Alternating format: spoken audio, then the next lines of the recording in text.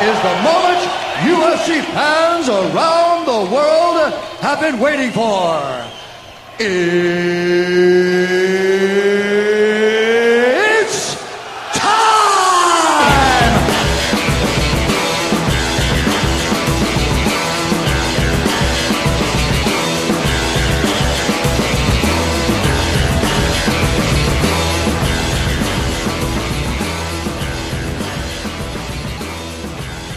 Hello and welcome to episode 18 of the Red Belt Report, the monthly MMA podcast where we talk about everything going on in the world of mixed martial arts. I'm your host, Bob Fallon. And I'm Brooks Fallon.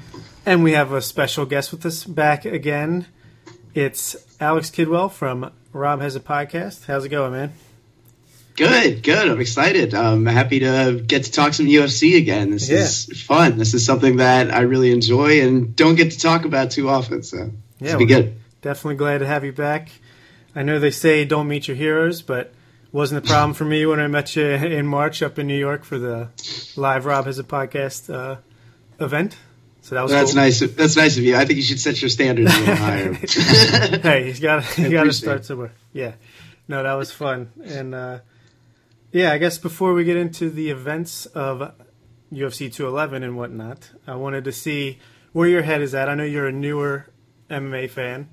I feel like this has to be your first lull, or at least stretch of not so great MMA. I feel like 2016 was a pretty great year overall, not too many downtimes. So how are you feeling after the last 3 or 4 months? Yeah, I think that's a fair assessment. Yeah, I think, when I really got into it, on a level where I was starting to watch everything that was, all the pay-per-views and all the, a lot of the Fox cards and stuff was around UFC 200. So, that was like last July. So, I think that's fair to say. But even though, obviously the first quarter of 2017 has been, obviously down relative to, some of what we've come to expect with, Conor on the shelf and Ronda, potentially done. We don't know what the deal is there and, everything else that's going on with a lot of the people that had really established themselves in this sport. I haven't gone anywhere. I've hung around. I've watched all these cards. I've enjoyed some of them more than I expected. And then, some of them it's just like, all right, well, this wasn't great, but, it's just the knowledge of kind of what's to come. There's certainly some things coming down the pipe that I think are exciting. And then this past pay-per-view, I think, for weeks going into it, it was really one of those cards that you're looking forward to because you just look at it top to bottom and it's just stacked. Absolutely. Yeah. And the good thing about MMA, at least for me, why I love it, is even if it's not a great card, there's always something you can pick out of it. There's a good knockout or maybe an up-and-coming fighter you didn't really know about before then. Might not have a big name appeal, but there's always something you can take from each event, for the most part. Yeah, for sure. So, all right. Well, UFC 211 took place in Dallas, Texas. And, they made sure that they didn't have their fourth consecutive disappointing event. UFC 208, you had, Jermaine Durandamy versus Holly Holm was the main event. While it was a decent fight, the card as a whole was pretty bad. 209, Tony Ferguson versus Khabib, the fight I was looking forward to the most probably of the whole year, gets canceled like the day before the event. And then UFC 210 with all the weird regulatory and inside the cage like fouls being called and Anthony Johnson retiring out of nowhere. Pretty crazy stuff. They had to go all out for 211 and make sure nothing bad happened. So what are your thoughts overall on the card, Brooks? I thought it was good. A lot of really good fights. The Alvarez-Poirier fight was kind of, the way that turned out was a little upsetting, but it was a good fight until then. It was definitely, it was nice to kind of get like a nice stacked card again. It was a sellout. It was a good crowd. So. Yeah, absolutely. How about you, Alex? The kind of upset thing was the Cejudo fight falling through, but. Yeah, that's true. How about you, Alex? How'd you feel overall? Great card. I think it's a testimony to how good the card was that I totally forgot that Cejudo Pettis was supposed to be on this card until you just said that. That had completely slipped my mind because there was so much else here that was really exciting. So, I think if there's any complaint about this card that I've seen, it's that people wonder if they did too much here, and that like maybe they should have saved some of these fights for, the coming weeks and stuff, which I think, if that's the complaint, I guess that's a good complaint to have. Also, yeah, I mean, there was just, both from the matchups and then ultimately from the results, I think there was pretty much every kind of thing, like, every kind of style of fighting, every, kind of finish and outcome. I mean, for the most part, I guess there was really no submissions except for like that very first fight on the prelim card. But, for the most part, like it was really just a very well-rounded card. You saw a lot of just kind of everything. It really showcased like what UFC is and can be, I think, on a lot of levels. Like you said, I mean, the Alvarez-Poirier, the way that kind of plays out is disappointing, but it was a good fight up until that point, and they both seems inclined to want to run it back. So I mean, that'd be cool. I think you could go ahead and set that up again, and people wouldn't be too disappointed based on what they'd seen up to that point. Yeah, no doubt about it. And yeah, I agree. The card was stacked. Obviously, the top 7-8 fights or so had a lot of good name value and importance in their relative divisions. But I thought even the Fight Pass prelims and the first couple prelims on the card with people that I wasn't too sure about delivered, like action-packed fights, finishes. It was all there. It had it all. But at the very top, might as well start with the main event. We had Stipe Miocic defending his belt against Junior Dos Santos with the first-round knockout. Becomes the, fifth or sixth heavyweight. Ties the record for title defenses with 2 whole title defenses. He took the belt from Fabricio Verdum, and then obviously knocked out Alistair Overeem. This is his 5th knockout in a row. Defends his last loss against Junior Dos Santos. Pretty impressive stuff here. What do you think, Brooks? Yeah, I mean, it was definitely impressive. It sucks for Junior Dos Santos. What's that, his 3rd title shot? Yeah, first 3rd title loss in a row since having the belt, yeah. Yeah, so, I don't know, that's kind of sucks for him. I feel bad for him. He was definitely upset. But, yeah, it was definitely impressive by Miocic. Something happened to his shin or something early on. It was either checking a kick or getting kicked by a kick. I forget what it was. But Dos Santos was throwing them low leg kicks and pretty effective. And I think Stipe smartly just turned on the pressure to try to get out of there quickly before that could get any worse. Yeah, before it became like a real issue. So, yeah, I mean, he turned on his boxing and just started popping Junior. And even Junior was saying, he was like, I got hit. And I was like, I need to move. And then he was like, that's all I remember. So he definitely got popped. Yeah, absolutely. Alex, what do you think?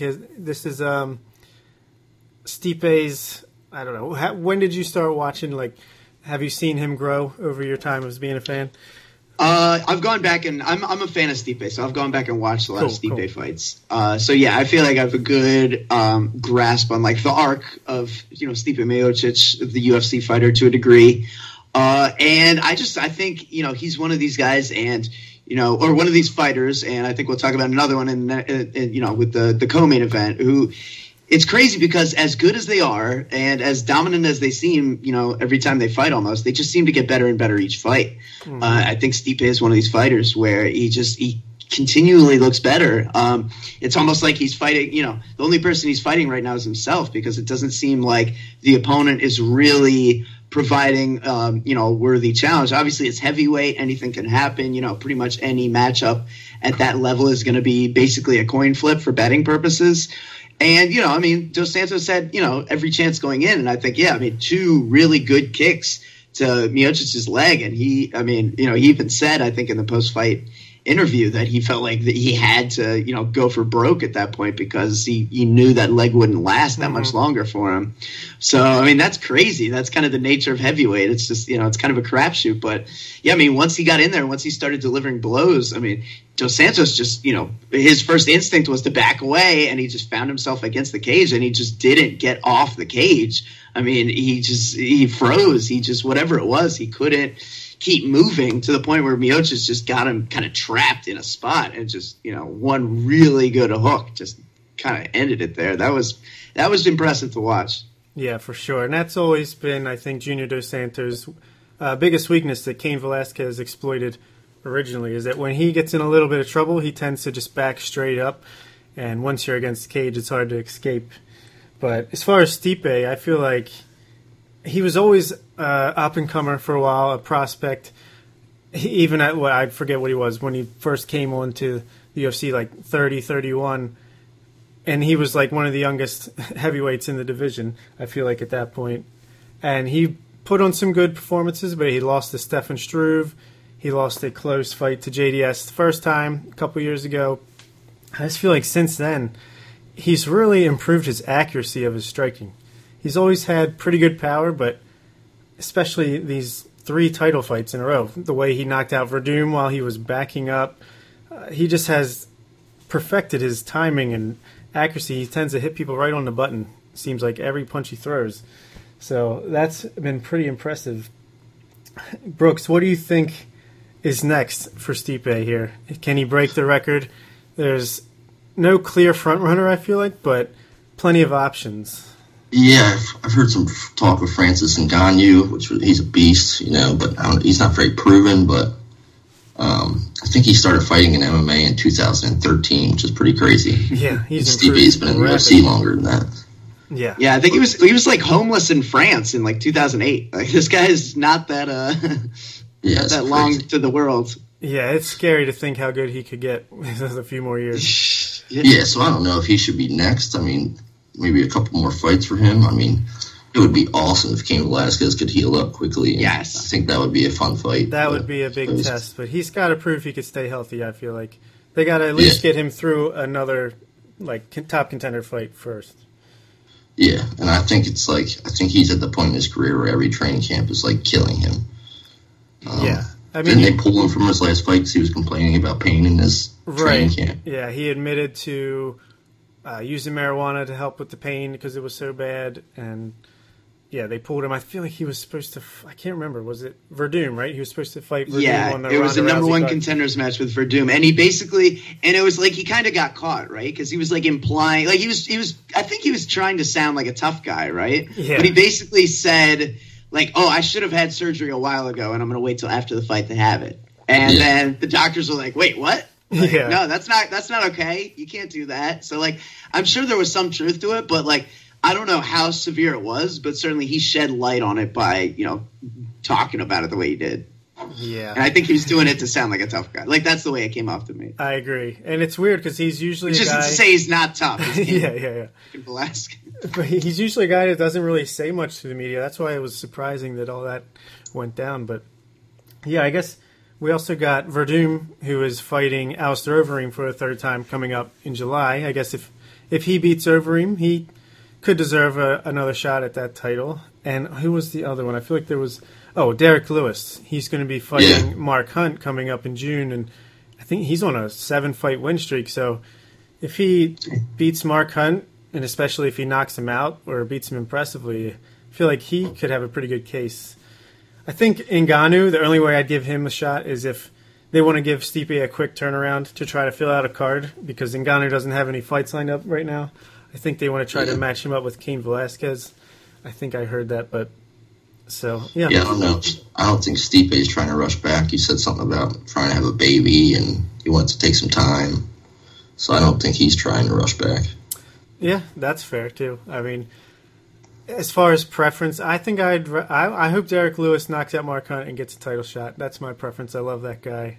How about you, Alex? What would you like to see? I probably have to agree with that. I mean, looking at these heavyweight rankings, there's just no real clear-cut answer. I think, like I said, Ngannou needs to prove himself a little bit more. I think if Lewis can pull that win out, he deserves a shot. I don't know how well it'll go for him, but he's probably the answer if he beats Mark Hunt. Yeah, and just imagine the post-fight interview if he wins the title. I mean, that's amazing. Alex, what would you like to see?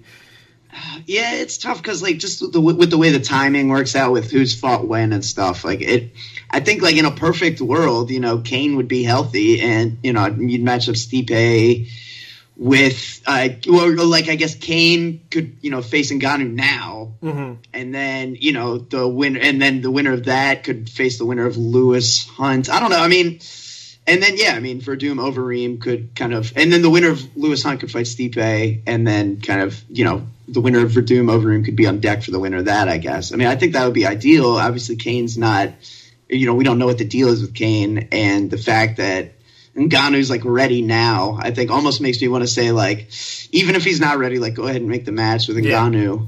Yeah.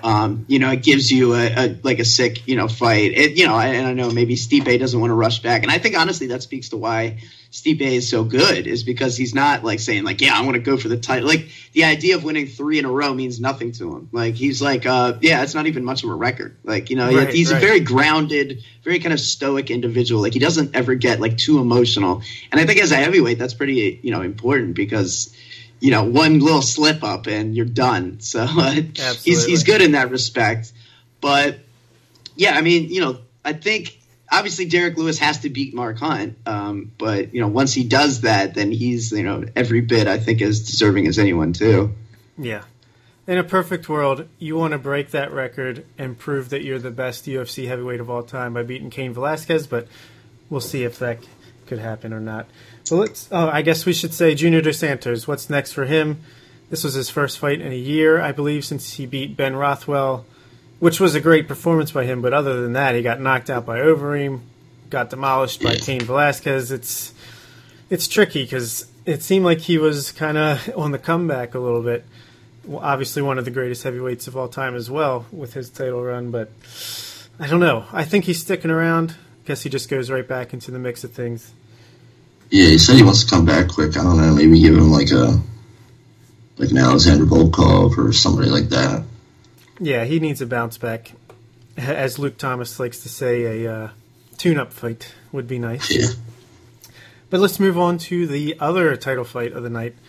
One of my favorite fighters in the sport, Joanna Jędrzejczyk. She defends her title for the 5th consecutive time against Jessica Andrade, who came in, and I felt like she was potentially Joanna's biggest test to date. She had dropped all the way down from 135 pounds to 115 pounds and just demolished the first 3 fights she had at that weight class. Serious power, pressure fighter. But it turned out Joanna, she is like the female Jose Aldo, just put on a striking clinic for 5 rounds, and it wasn't even close. This chick is just one of the pound-for-pound best in the sport, in my opinion. Yeah, definitely. She becomes so much more awesome every fight to me. I mean, she's like just incredible all around. Yeah, fun to watch, I think. I think some people might be bored by her because she doesn't have a lot of power to finish fights, but man, I'd watch her fight every Saturday night. I don't care. How about you, Alex? Yeah, no, it is insane. I mean, she was the other person I was talking about where it's like, to be that much better than your opponent and to seemingly get better every fight. Like, the only person she's chasing is herself. I mean, it's really incredible. It's like, I mean, it's almost, I'm sure this is what, and I wasn't around, at the peak of it, but I'm sure this is what people felt, watching Ronda Rousey when she was going on her run and just like arm barring people in 10 seconds. Like, Joanna isn't finishing people to the same degree, but it's just a clinic. I mean, at no point does it ever really look, no matter how good the opponent is, because it's not a knock on Andrade, but at no point does it really look like she's out of control. We talked about how Dos Santos got trapped against the cage and then it was over. Like, Andrade constantly tried to trap Joanna against the cage, and she would just continuously kind of maneuver her way out of it. She was always light on her feet and a step ahead. Her cardio is just absolutely insane. I mean, to be going at the speed and the rate she does for 5 rounds at 5 minutes and to be throwing kicks, as often as she does, and just constant movement. And, Andrade, I mean, was, has seemingly much stronger lower body, was throwing her around a little bit. But Joanna, even when she was on the ground, she was rarely on the ground for long. I mean, it's just amazing how, there's really no facet of the game that anyone's been able to, try to introduce, no matter how good they are at it, that's really bothered her. And, we keep thinking, people keep saying oh, well, maybe this is a new element or a new challenge for her. But, I mean, really, it seems like the best anyone can hope for is like a 50-45 type of decision. And, it's just, by round 3 or round 4, we kind of are just waiting for the inevitable result because, I mean, it just comes down to how picture perfect her striking is. I mean, whether she's like delivering these multiple combos or just like these like just kind of tight little like one-off jabs. I mean, she's just so consistently delivering it right in, just a perfect location. Her reach is so good. I mean, you can tell like, relative to Andrade might have been, 135 once, but Joanna is a much longer fighter. And, she's always able to like, land a really nice crisp jab before you can get inside. Yeah, I think what really sets Joanna apart is her ability to she gets so much better as the fight goes on, and it just separates her from her opponent so much. Like the first round was pretty close in this fight, but it just as the fight went on, and she just got so much better. And so I think that's really what sets her apart. I mean, they're 115 pounds, so like not having the knockout power, I don't think is that much of a knock on her. Agreed. But yeah, she's just stellar. Yeah, I couldn't agree more. And let me rephrase: she's Jose Aldo with an endless gas tank.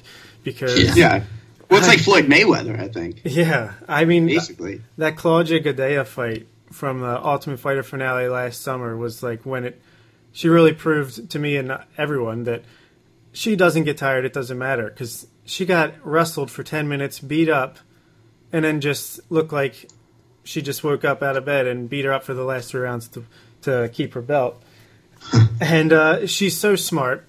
She's a smart fighter, comes in with a great game plan, starts off, she's just jabbing, she's letting you do your thing, let you think you have a chance, and then she figures you out and tunes you up for the next 4 rounds. Because by the second round, I was like, well, this is over. Nothing's happening here. She's got a great chin, and I just feel like she's constantly improving. Even still, she's constantly getting better. And with the prospects of a new weight class, 125 coming in, I feel like Conor McGregor's going to have company soon as a 2 weight class champion here. Definitely could. And I mean, it's, one thing she's really, really good at too, she never finds herself like in a panic position where like someone's on the inside kind of just delivering multiple shots. Like she's never there. It seems like everyone's there at some point, but she's never there. I mean, she's so good at like, just kind of, delivering a shot that makes you hesitate about coming all the way in for, any kind of clinch. Or she, delivers these, like, she's really good at these front kicks that just kind of, like, back you off and back you off and back you off. And then even when you do get in on the clinch, like, she's just this world champion Muay Thai fighter who could just, like, really mess you up in there. So it's like your best case scenario is to take a few shots just to get inside. But then once you're inside, you don't necessarily have any kind of edge. I mean, it's really, really, like, what do you do? Yeah, it's just we could praise her for hours. She's so good, but let's see, is she already the greatest women's fighter of all time, or not? I would say yes. Yeah, I mean, it's close. I think maybe in the next fight or two, I would have to say yes. But I mean, people forget. I mean, I forget just how dominant Ronda Rousey was in those couple of fights against like. Who the hell did she fight? Kat Zingano and Alexis Davis. Sarah McMahon. Oh yeah. I mean, she beat them all in like it was like 3 fights in a combined like minute or two. It was like crazy. True. And as I wrote in my post UFC 211 thoughts column on Baltimore Sports and Life, I don't see Joanna folding like a cheap suit at the first sign of adversity, though. That's the difference. Yeah, I mean, that's true. It didn't happen for a long time for Ronda Rousey. I mean, now that it's happened, and it's tough to look differently at it, but I just don't know if I would put her as the best ever yet. Yeah, I mean, I think the one thing you have to give Ronda is just, like, it was so incredible how quickly she was finishing, other women who are at the top of the sport. You know what I mean? I think, like, what Joanna does is so impressive. And, not to take away from, a really dominant decision versus a finish, but I think, there's some kind of statement made when, all the buildup and all the hype to a fight, and then Ronda just submits you in 10 seconds. I think that adds to, like, the mystique and the legend, I think. Like the Mike Tyson level stuff, yeah. Yeah, it's like, and it's the same thing when Conor calls his shot, you know what I mean? It says, like, I'm going to knock this guy out in the first round, and then he does it. Or it's going to be, a submission in the second, and then it is. Or so, you know what I mean? Like, it's that kind of mystique building that kind of, like, grows a person into, a character that's bigger than themselves. Absolutely, and I don't mean to take anything away from Ronda. She's obviously great. I would put her 1B to Joanna's 1A, but I almost feel like the fact that Joanna doesn't finish her fights early is more impressive because she gets to show off her skills. But I mean, it's a pick your poison. Both are great.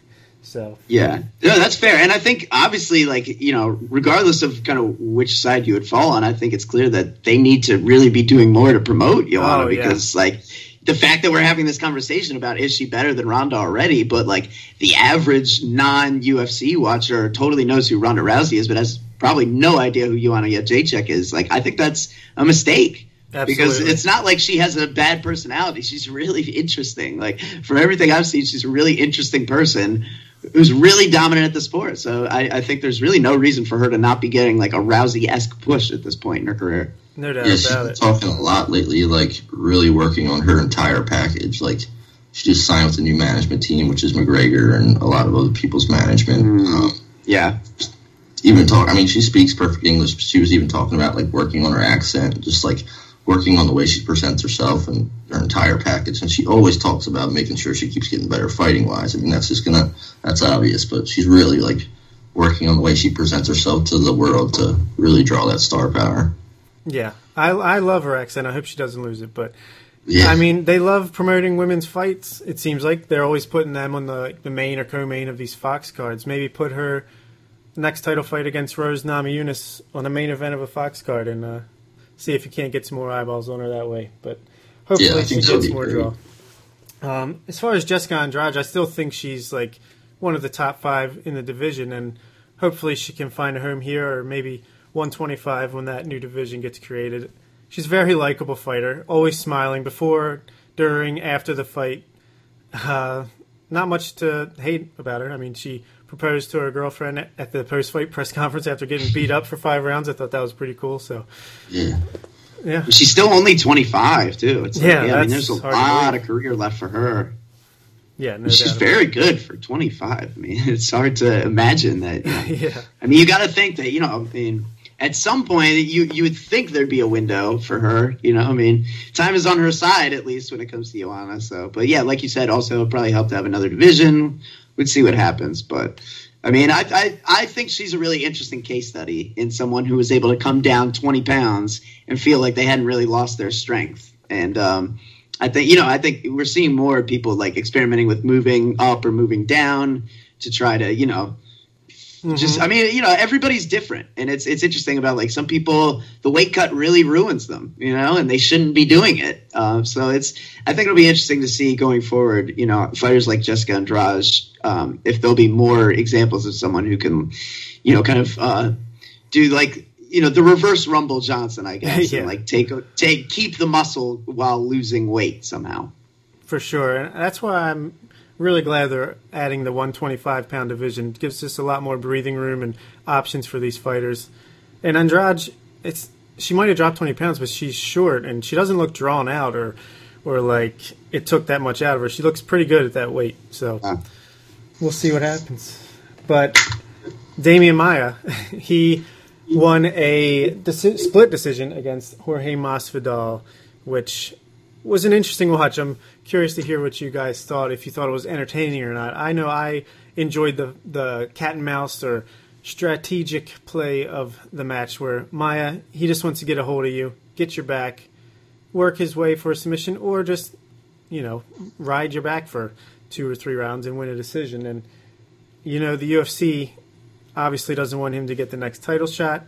That's why they tried to get him to sign this fight, and he decided to take it, which was risky, but it narrowly worked out for him. Did you guys score the fight for Maia, first of all, and then what did you think, Brooks? Yeah, the first time I watched it, I kind of almost scored it. Well, I really did score the draw, but I rewatched it today, and I definitely scored it for Maia. I thought it was a great fight. I didn't think it was boring. I thought it was really impressive. I mean, Masvidal definitely came prepared for Maia's jiu-jitsu, but Maia's still able to get that. I mean, he was like riding his back while Masvidal was standing up, and he's still able to get that position in that body triangle. And Masvidal was doing a great job of defending the choke with like 2-on-1 and stuff like that. But I mean, Masvidal did end the first round like punching him from the bottom, but I still Maia was controlling him for most of that round, so Yeah. I gave that to him. Definitely gave the second round to him. So it was at least 2-1, if not even 3-0. Yeah. Yeah, I agree. I had it 29-28 for Maia. No matter what happened at the end of the first round, he wore him for 3.5 minutes almost, working for submissions constantly. And I feel like the second round was probably the closest. I think I gave it to Masvidal just because he was able to keep it standing for the first half and did land a few shots there. And then it was impressive that Maia, I thought he was going to be gassed and lose the third round for sure, but he showed a lot to get it done. So, Alex, what did you think? Yeah, I mean, while watching, I didn't really score it at all while watching it or anything. But I thought it was a really, really compelling fight, even if it wasn't necessarily like the kind of fight that like casual UFC fans, it wasn't just like back and forth necessarily. But it was, really strategically interesting. If I had scored it, being probably, I'm sure being like a relative newcomer to the sport speaks to this, but I probably would have scored it for Masvidal slightly, just because like I probably would factor like, damage in more than a fan who's been watching this longer. I think maybe that's like something that just like on the surface level, it seemed like he was delivering a lot of shots that, there was no reciprocity for. And then, certainly anytime, Maia had control, Maia got him on the ground. It was all Maia. But Masvidal avoided the submission. So, ultimately at the same time, it's like, well, Maia has taken some damage. Masvidal avoided the damage. So it's interesting. And I think more than anything, this was such an interesting fight for me to watch because I looked at it as like kind of a compelling case study in, what's important in how you score these things. Because I think there's a lot of even just listening to people who know what they're talking about, there's a lot of subjectivity clearly.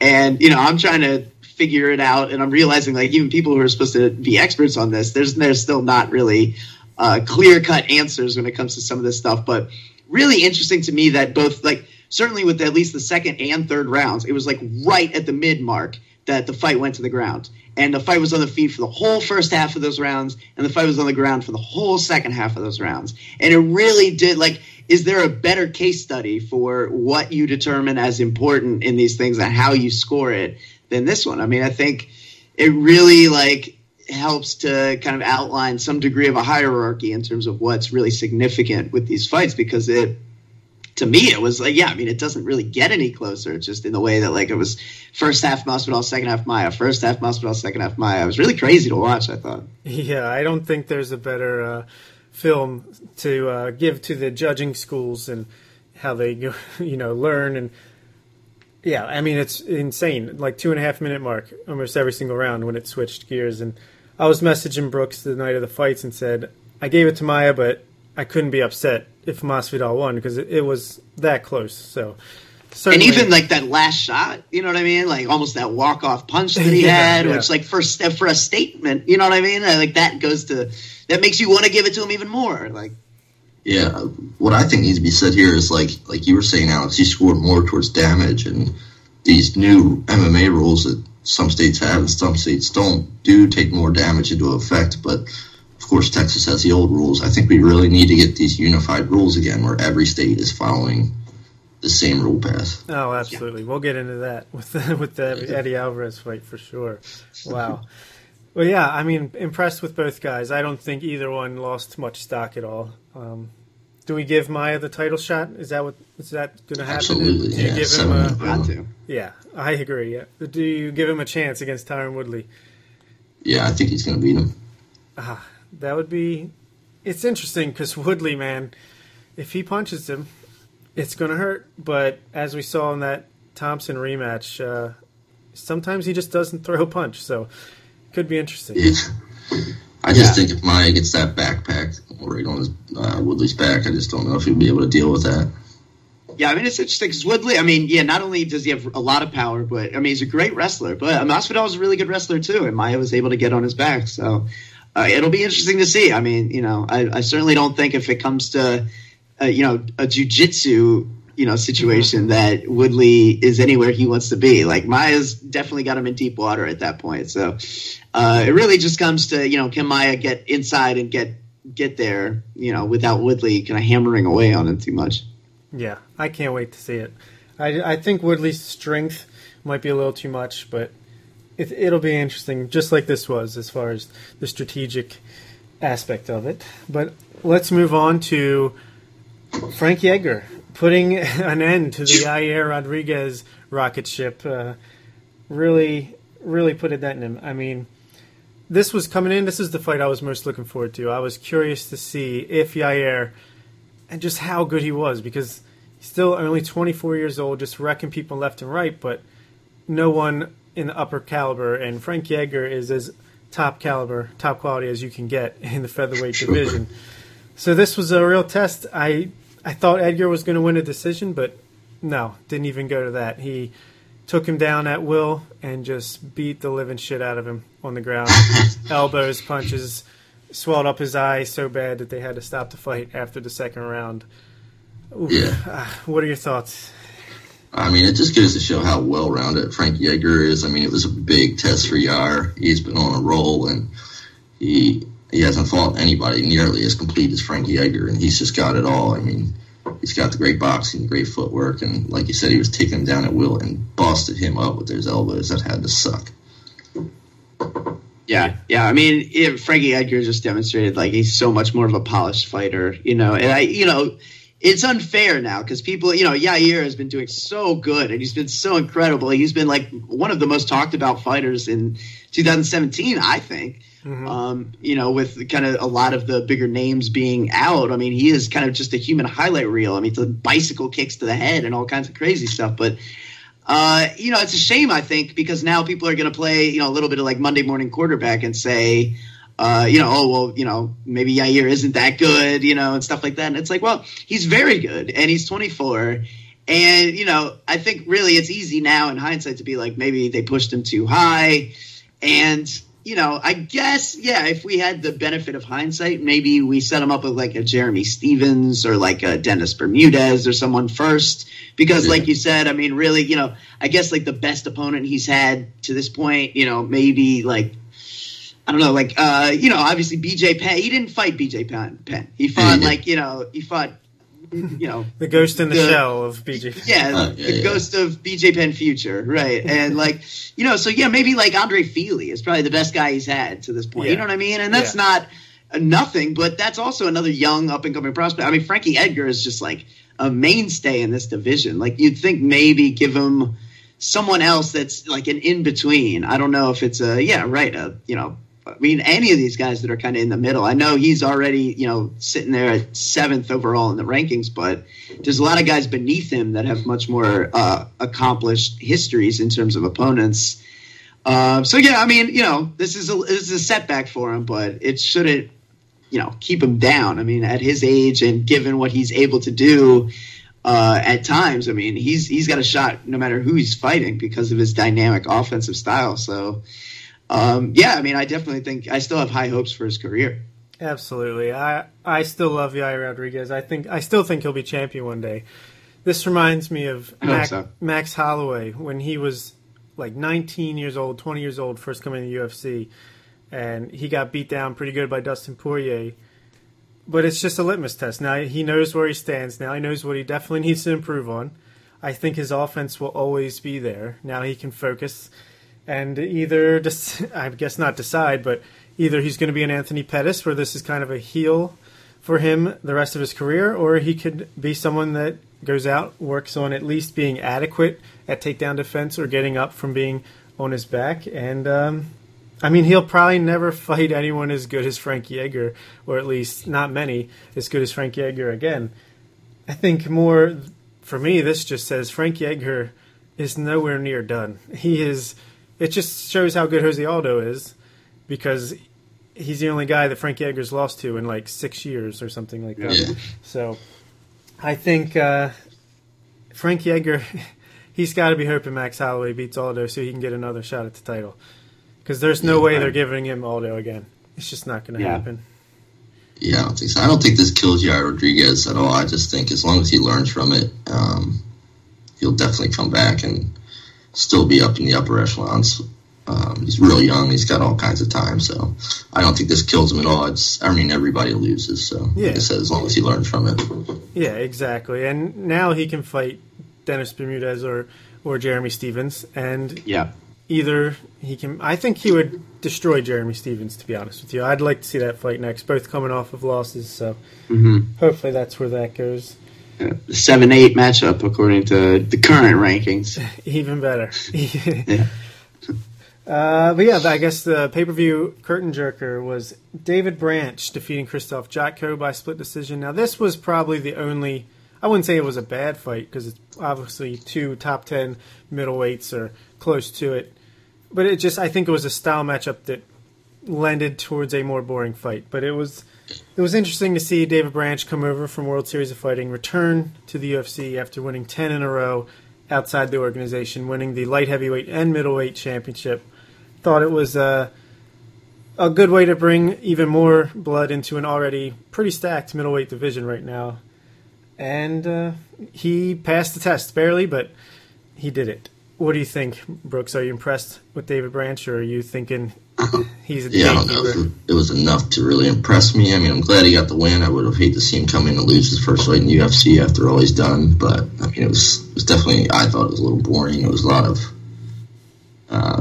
stalemate kind of against the cage and stuff like that. But I didn't see him in the UFC before, and I didn't see much of him in the World Series of Fighting. So I hope for his sake, his next fight, he'll get like a bigger name and we'll put on a better performance. You know what I mean? Yeah, for sure. Alex, how about you? What'd you think of this fight? I mean, obviously, I think it kind of gets lost in the shuffle with a lot of the, excitement and, stuff that was going on either side of it. But while it probably wasn't like the most exciting fight, I thought it was really compelling. For some of the reasons you said, I think it's really cool that this is a guy who not only won 2 belts, but actually defended them, which is what you're supposed to do if you do that. So that's pretty cool. He won middleweight and light heavyweight, and then defended I'm looking at it now, defended middleweight April 2nd of 2016, then defended light heavyweight in October, and then defended middleweight again in December. That's how it should go if you manage to win 2 belts. That's pretty cool. So I like that a fighter like that is in the UFC. I like that level of versatility. I like to see guys that, and I'm sure that's where they're going with this. Sign more guys that are able to, bounce through weight classes seamlessly, that can take fights on short notice if we need them to. David Branch probably fills all those slots. But, I think ultimately, it's a close decision. But, Krzysztof Jotko, this was a really highly touted prospect. This guy, that's only his second loss. He's 19-2 now. Even if a lot of these names aren't big names, he's been in the UFC since, the end of 2013, and that's only his second loss. So he beat Taos Latis. He's coming off that win. So certainly not a nobody that David Branch has beaten. So he's kind of come in and put his stamp on a division that puts him. Take a number, dude. That's unfortunate. As good as you are, it's a long, long list ahead of you. Yeah, for sure. And I agree about Jotko. I actually picked him to win this fight just because. Me too. I thought. He's a tough kid. He's still young, still improving. I think maybe this might have been his first pay-per-view main event. Or not main event, but main card. So maybe that kind of played into it some way. But I think we'll hear from him again, I'm sure. But as far as Branch goes, maybe Anderson Silva needs a fight. I don't know. There's so many fights in middleweight for him. You could plug him in anywhere, like you said. So just good to have him around. He can jump up to light heavyweight where there are no contenders whatsoever. So plenty of future left. Let's get to that Eddie Alvarez Dustin Poirier controversial fight. I thought it was maybe fight of the year until it ended, especially that second round. That was insane. Yeah.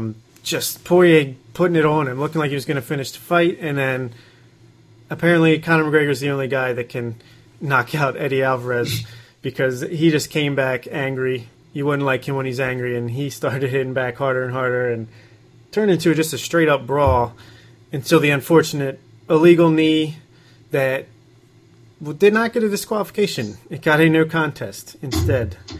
What did you think of this fight, Alex? Yeah, I mean, I think, you said it, that the fight until the stoppage was a great, great fight. I think everyone was really enjoying it. You could tell the crowd was super into it. They even talked immediately about running it back because it seemed so clear that was, it was really a crazy fight. They were going all out, both of them. But, I was obviously, I'm still not 100%. I mean, I'm sure there's people who know more about this sport that were confused about what was really going on there. I think it's interesting that, Herb Dean is definitely, one of the best referees there are, the best officials for the sport. But it always seems like lately, at least, since I've been watching, it seems like all the controversial fights end up being his fights. And I don't think it's really his fault. But I think a lot of things lately have been happening in Herb Dean fights where it's just like, oh, man, again? Yeah. And I think this is one of those where when I first heard about it, it sounded like, based on all the details, that I was like, wait, what? Why isn't this a disqualification win for Poirier, who, based on the rules as they are in Texas, as I understand them right now, was the recipient of an illegal knee. The first one, even if it was an accident, the second one is clearly illegal or whatever. And so as a result, you would think right, that's a DQ for Alvarez and a win as a result for Poirier.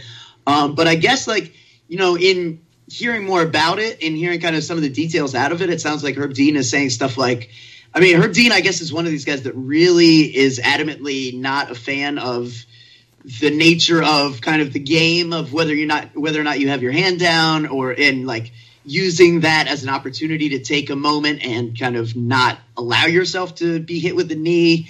I mean, he really felt like Poirier was kind of playing the game there. I think, Poirier even right after that isn't saying it was illegal. He's saying don't boo this man. We were in the middle of a fight. It was a brawl. Things are crazy. That stuff happens. So the more I hear kind of testimonial after the fact, the more I hear Herb Dean say stuff about Poirier kind of putting himself in a position to try to game the moment, and then Alvarez just being in the flurry of a fight and just kind of delivering a thing. The no contest thing makes more and more sense to me, I think. And I don't know really if by the letter of the rule that's even how it's supposed to go, but I get why it was called that way now, where I think in the immediate aftermath of the fight, I was thinking wait, why isn't this a DQ? Yeah, I agree with a lot of what you're saying, but I still think it's a travesty and should have been a disqualification loss.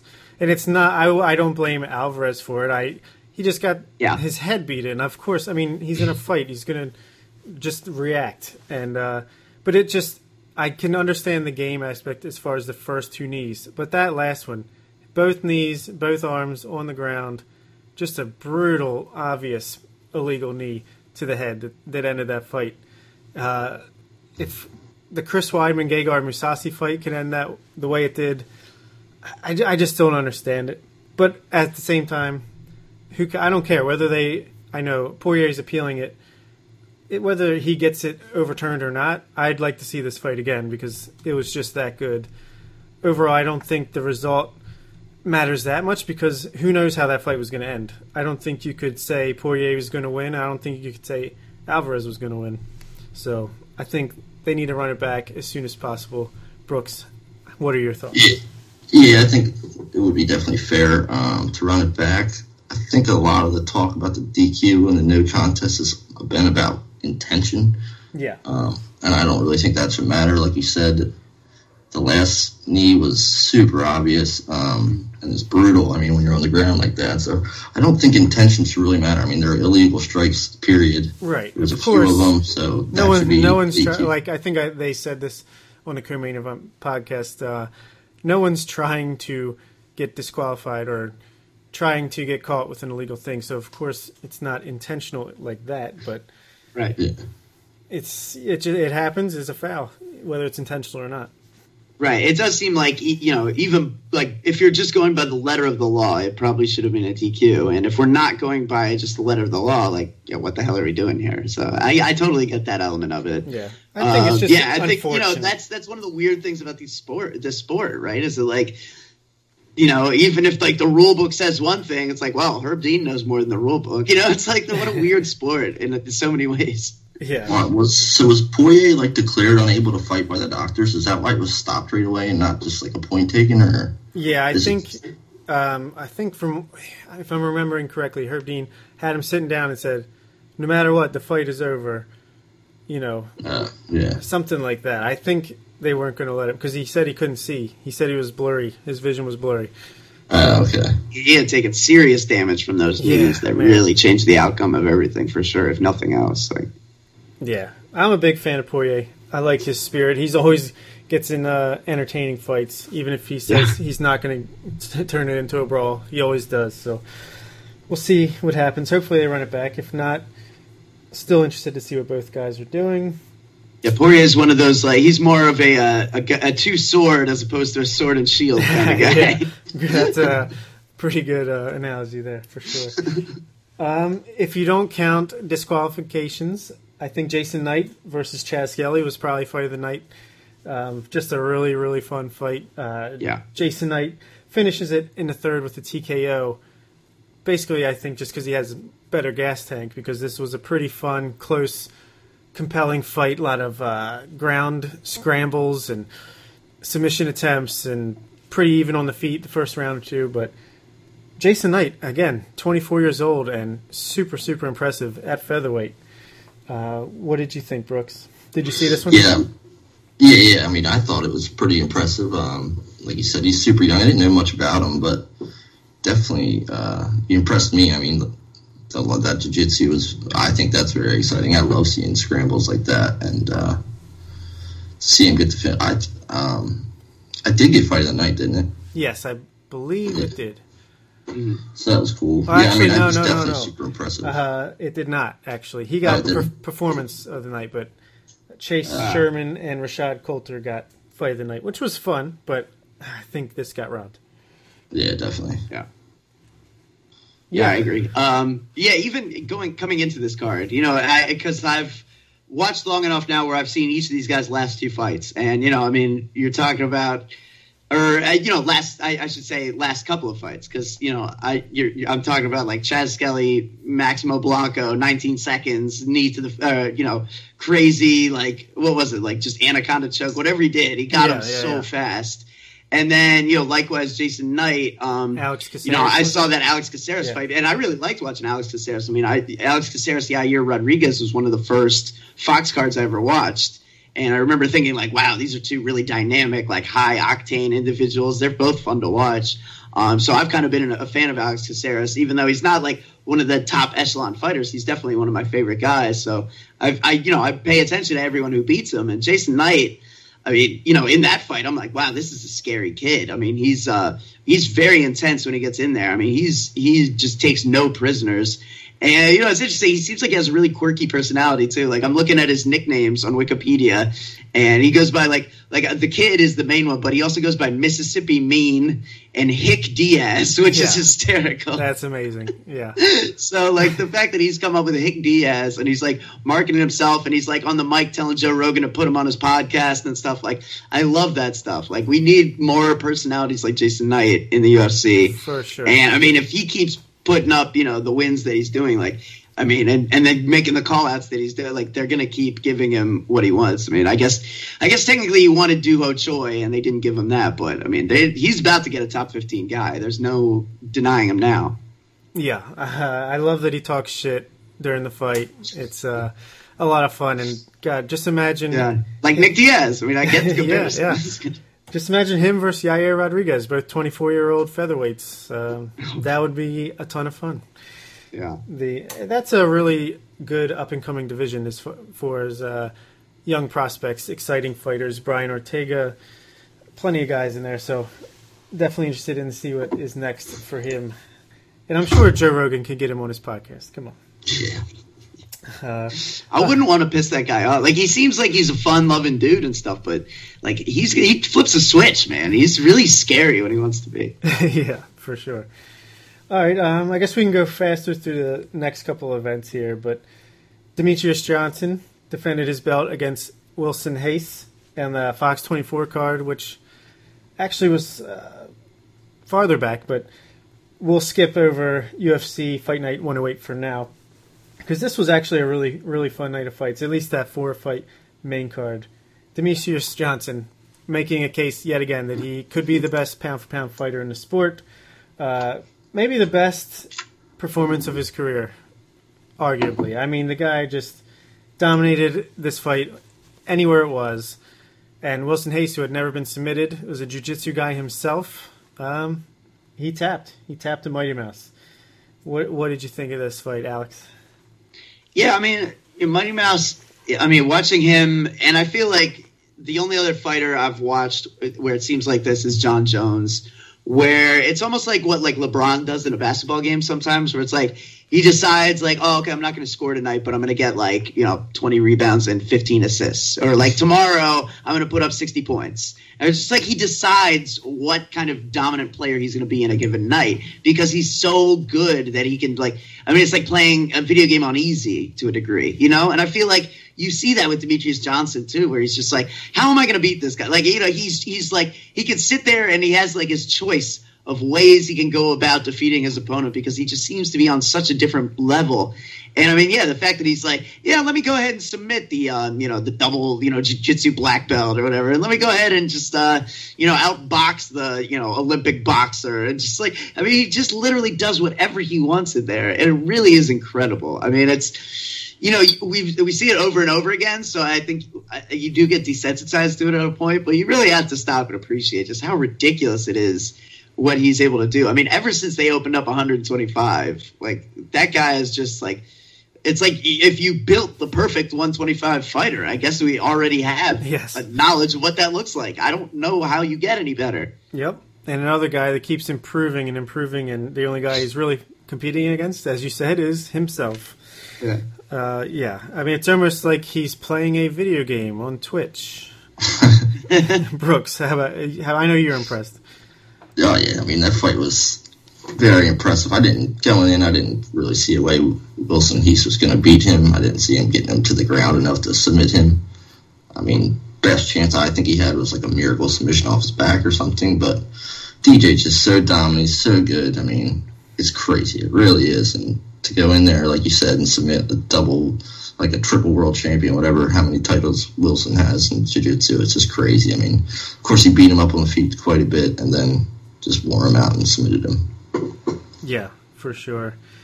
And, I have no idea what's next for Demetrius Johnson because Joseph Benavidez just blew out his knee. He's out for a while.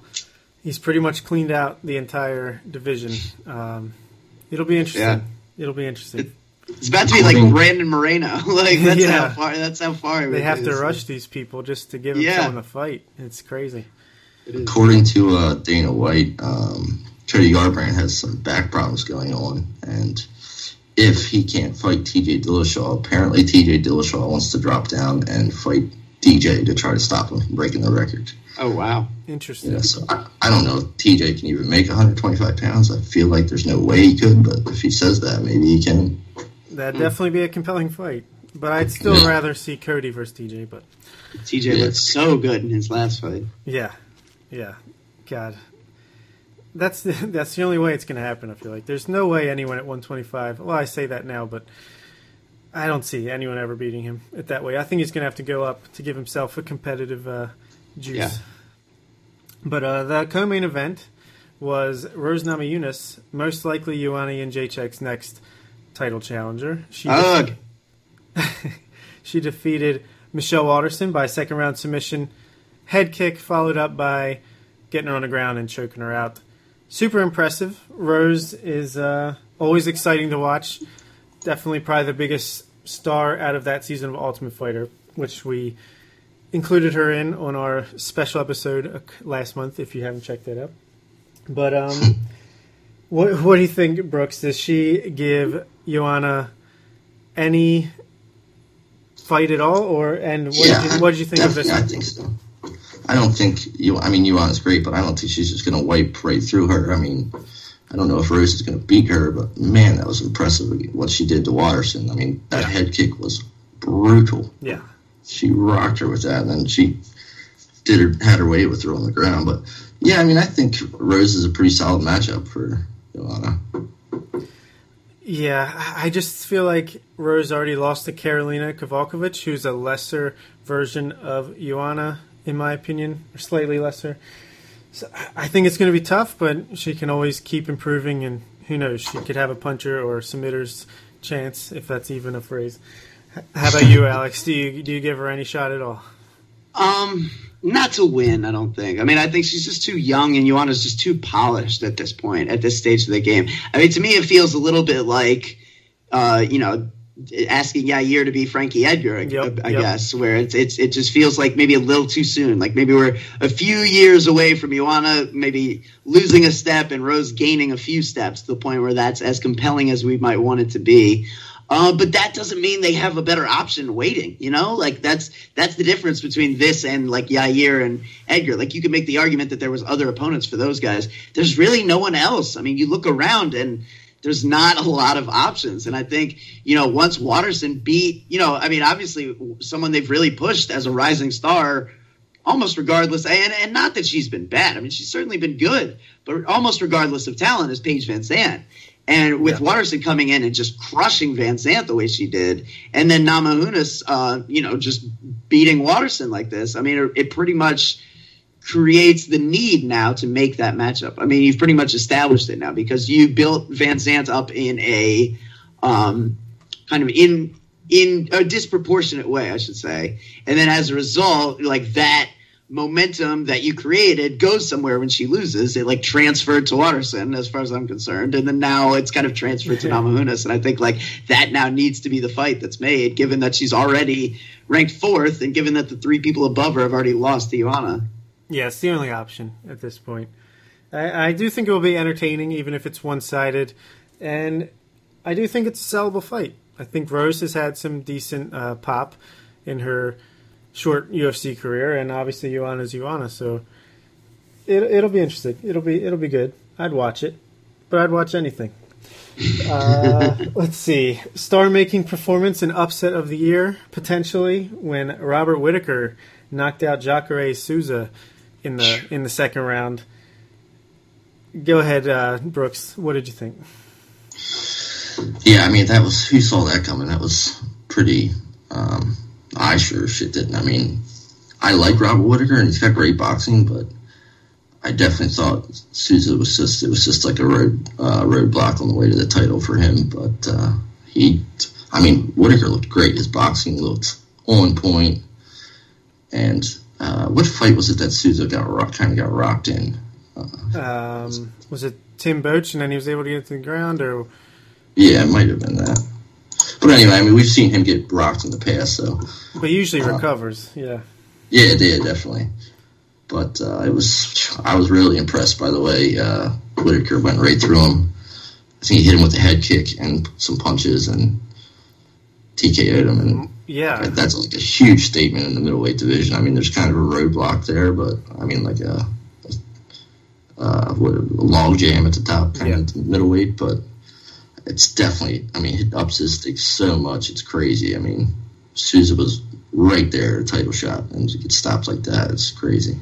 And more than that, like, it wasn't just oh my gosh, he kicked him and knocked him out of nowhere. Like, in the first round, he dominated him. The fact that he got taken down, and he got right back up, and never got taken down again, like, from that point on, his confidence was peaked, and he just was picking him apart at will. It was only a matter of time.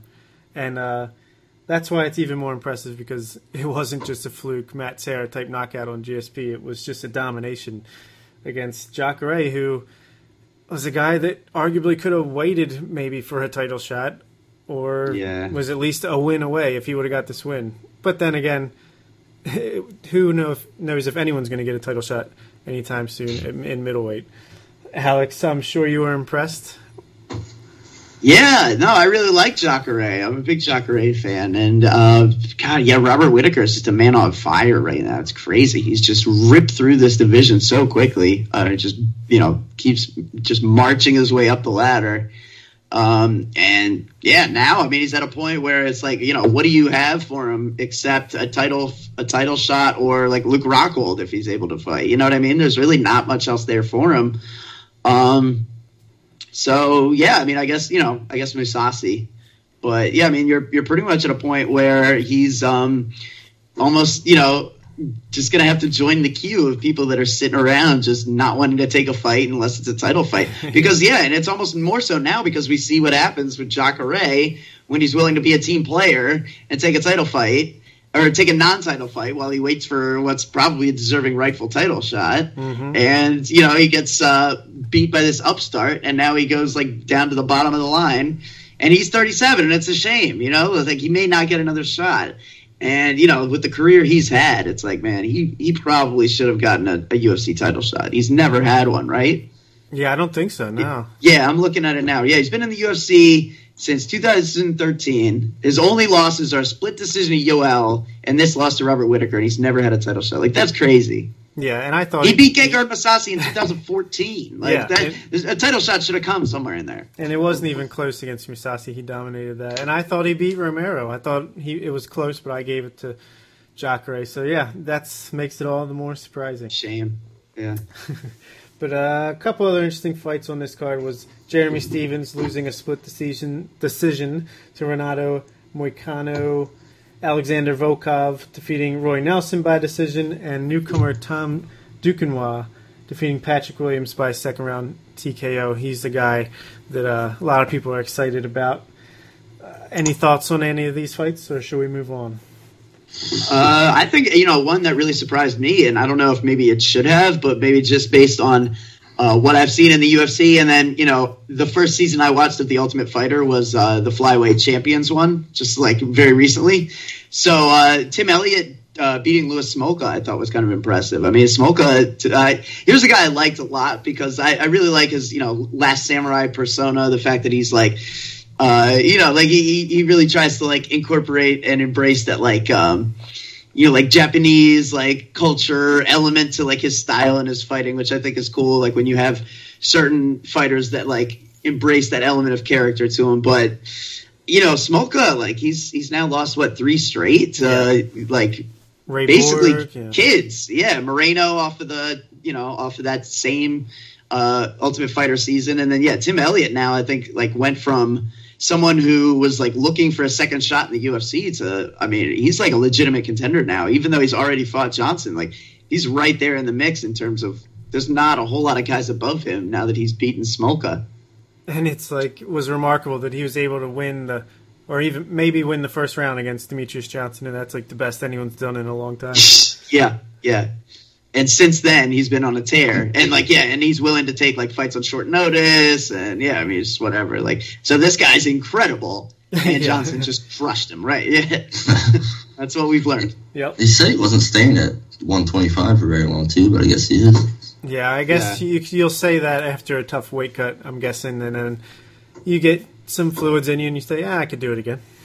Yeah. Oh yeah, that's right. He's filling in for Benavidez in that fight in June against Ben Nguyen. Ben Nguyen, he's stepping in there. Yeah, so he's looking to get paid, and he's looking to take on fights. He's definitely hungry. Yeah, you got to appreciate that. He's definitely a fun fighter to watch. That's for sure. Yeah, relentless. Yeah. And that's why I'm a big Sam Alvey fan, and I feel that's a big reason why he's always I feel he's always stepping in on short notice. Those guys are always got to give it up to those guys. Yeah, a guy who will be in the middle of a card probably his whole career, but you're gonna see him pop up for a long time. I don't think they're the kind of guys that are gonna get cut anytime soon.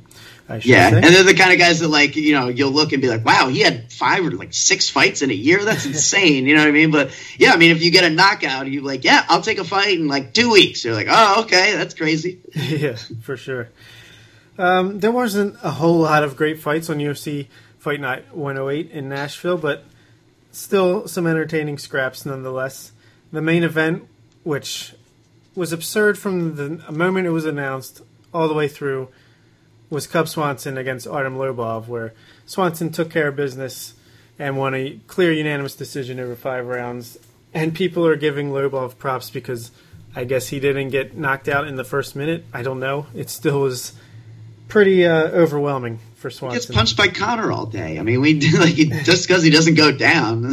Yeah, it's crazy. He's got barely a 500 record. He's in the UFC because he's Conor's buddy.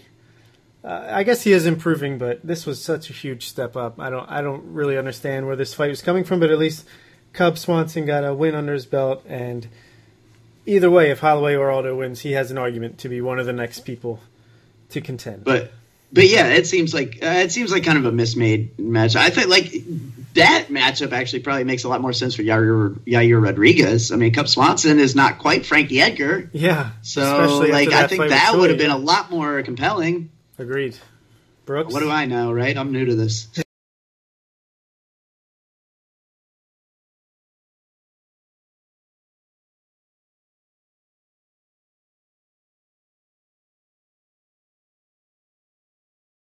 Yeah, well, and I think it's a shame. You know, it's nothing against Artem Lobov. I'm sure he's a nice guy. I'm sure he's like the kind of fighter that I might enjoy in an organic fashion. But when you force him onto the main event of a Fox card, it's like, well, now you're like encouraging me to not like this guy because you're like making it just glaringly obvious that he's getting opportunities he doesn't deserve. And then when you contrast that with like the co-main, and you know he's Conor's buddy, and then you contrast that with the co-main of this same card where Al Iaquinta's talking about selling houses to make ends meet between fights, and it's like, oh man, like this is really there's a discrepancy here somewhere. Oh yeah, absolutely. And let's get to that. Al Iaquinta defeating Diego Sanchez by first round knockout. His first fight in like 2 or 3 years. Yeah. He's been a lot of drama going on between him and the UFC. He wants more money, and I mean he's not wrong. These fighters all deserve more money. I think they're only taking in like 20% of the revenue, something like that. It's projected, and but at the same time, it's arguable whether he's going about it the right way. I don't know how I feel about all that, but it was nonetheless an impressive performance here. As washed up as Diego Sanchez might be, he's always had a good chin. He's always been tough as nails, and Iaquinta just made him look like a paper tiger, I guess you would call it. Walked right through him. But what are your thoughts on the whole drama with him? Are you on his side? I know it's kind of split, it seems like, between him being like a baby and him being right on as far as the fan base goes. Yeah, well, I mean, I think you kind of nailed it, which is that, you know, like most things, it's probably not all one way or the other. I mean, I'm sure he has absolutely valid points, but like you said, he's probably not approaching it the right way. But it's unfortunate. It's like, you know, what is the right way? I mean, we don't, you know, other than, you know, like it's very hard to really know what people are supposed to do. I mean, it would be great if they were able to form some kind of a union, but it seems like UFC is actively deterring that at all costs. So, you know, short of that, you really just have to, like, I guess, like, hire people that are going to promote you and market you and help you, like, follow the path that Conor has laid out there, because that seems to be the only way that the UFC responds to demands, is if you go out there and win your fights and, like, talk trash on a level that gets you noticed by kind of mainstream media, then maybe they'll listen. So it's like, it's not a very easy road to getting their attention. So I can totally understand the frustration. Yeah, for sure. But at the same time, unfortunately, I think you got to just finish up your contract and then look at your options at that point. See if Bellator wants to give you a call, maybe give you what you think is your fair shake.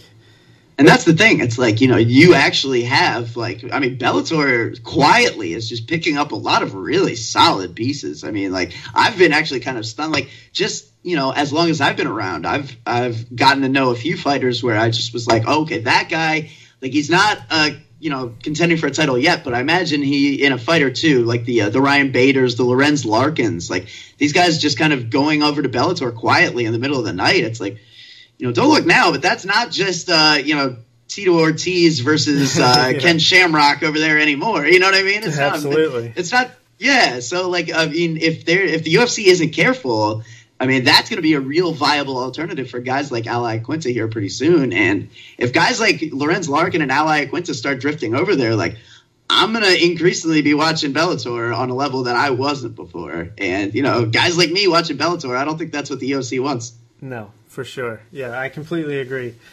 Bellator is slowly improving their product because the UFC's cutting, I guess, what they consider dead weight, but it's still these fighters that are relatively young and have upside. Yeah.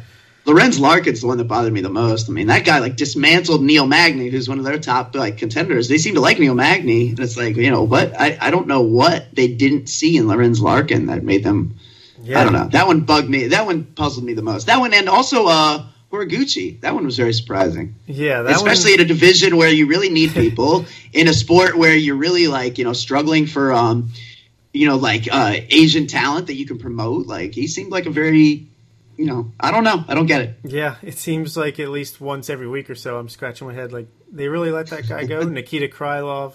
I know he's not like a big star or anything, but he's a young kid with potential in a division that has nobody. So. And he went back to fight in Russia. Like, you couldn't beat that offer, really? Seriously. I'm sure you could. Like, you probably didn't even have to match the money. Just to, you're offering a higher level of competition and a higher level of recognition. I mean, just don't make him feel insulted with the offer. I bet that's a factor here. Don't lowball all these guys. Absolutely. Let's see. As far as other fights on this card, we had OSP, Ovince St. Preux defeated Marcos Rogerio de Lima by second round submission. It wouldn't be a Nashville card without OSP. Yeah. They love to do that. Seriously. Maybe one of the remember when he played at Tennessee? Yeah. Freak athlete. Yeah. Not much to say there. I mean, he's, for all the natural explosive athlete that he is, tends to be a pretty boring fighter. Yeah, I mean, it still seems like he's like pretty raw in there. Like, it reminds me of like, when like, what was his name? Anthony Johnson. No, Stoudemire, who played for like the Phoenix Suns and Amari Stoudemire. Yeah, thank you. Like, Amari Stoudemire was like this guy who like came into the NBA and we hadn't like picked up a basketball until like junior year of high school or something. Like, he just was such a freak, but he was so raw. Yeah, and you remember thinking like, God, he's just so gifted. But he also, like, at no point did he really, like, accentuate. Like, he was really good, and then he stayed really good. And you kept thinking he was going to, like, the more time he spends around basketball, at some point he's going to be super elite.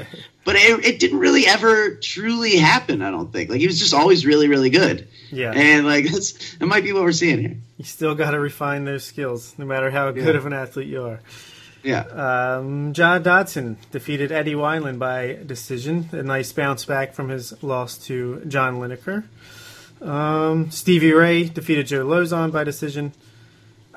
Don't really have much to say there. But I do have to say that Mike Perry's knockout of Jake Ellenberger in the first round was pretty nasty. Yep. I mean, I don't, from everything I understand about the individual, I don't think he's someone I would enjoy spending time with, Mike Perry, but man, really compelling anytime he's in the ring. I mean, he has some serious knockout power. Yeah, one of the best villains they got right now. Scary guy. Yeah, that elbow might be knockout of the year.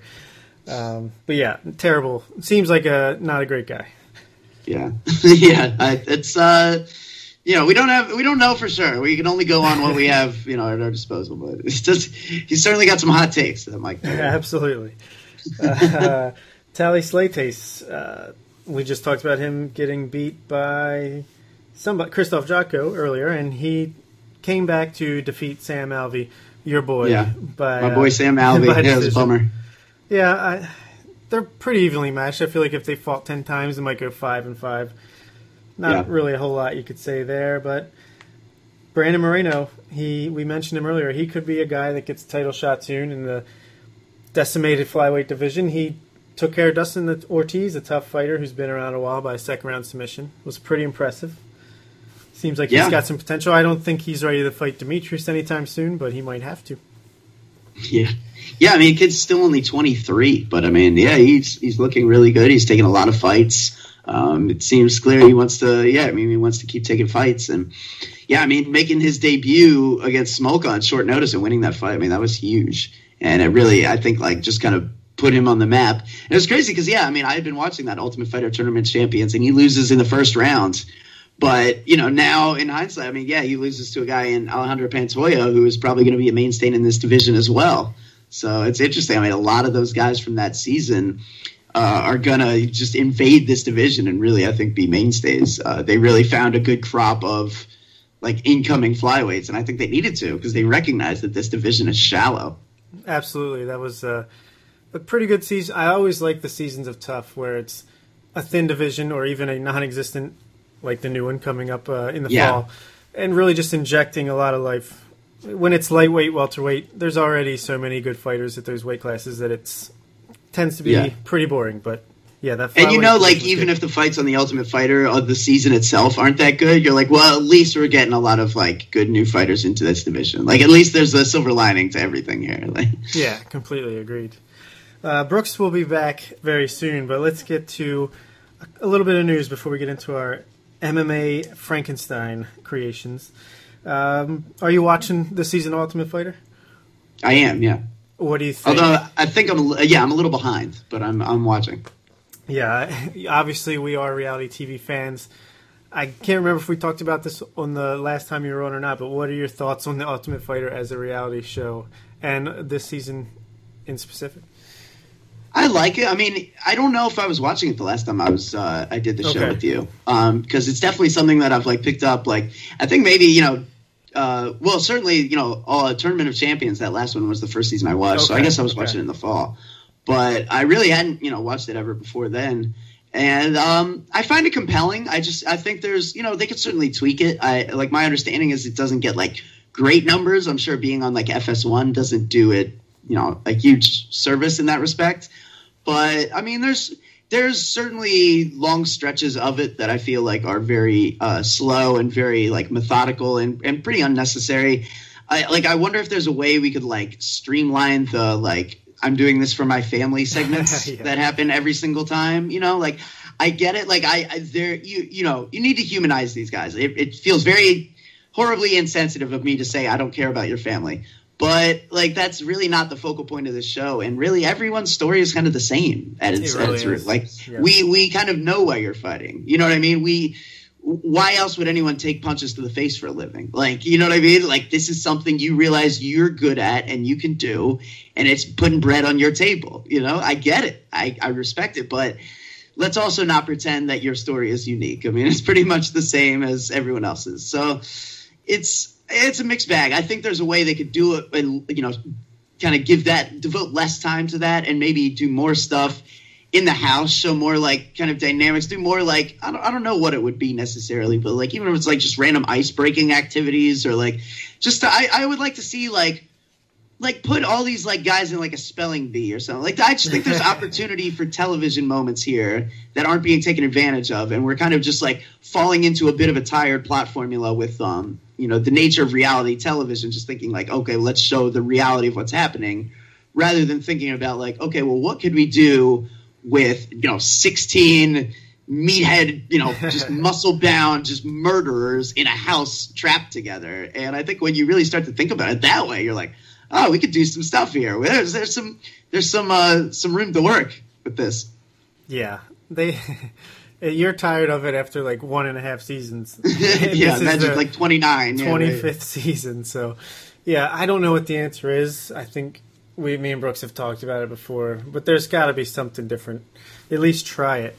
But surprisingly, I was skeptical coming into the season, but I guess I'm just a sucker for any all-star reality season. It doesn't matter what it is, because I'm actually kind of enjoying it to an extent. These are some guys that I saw the first time they were on, and it's kind of cool to follow their journey as far as where they've come since then and trying to get back into it, even though I know at the end of the day, maybe this isn't like a crop where they're all going to end up in the UFC and you're going to see them for the next few years. I feel like maybe 3 or 4 of these guys will stick.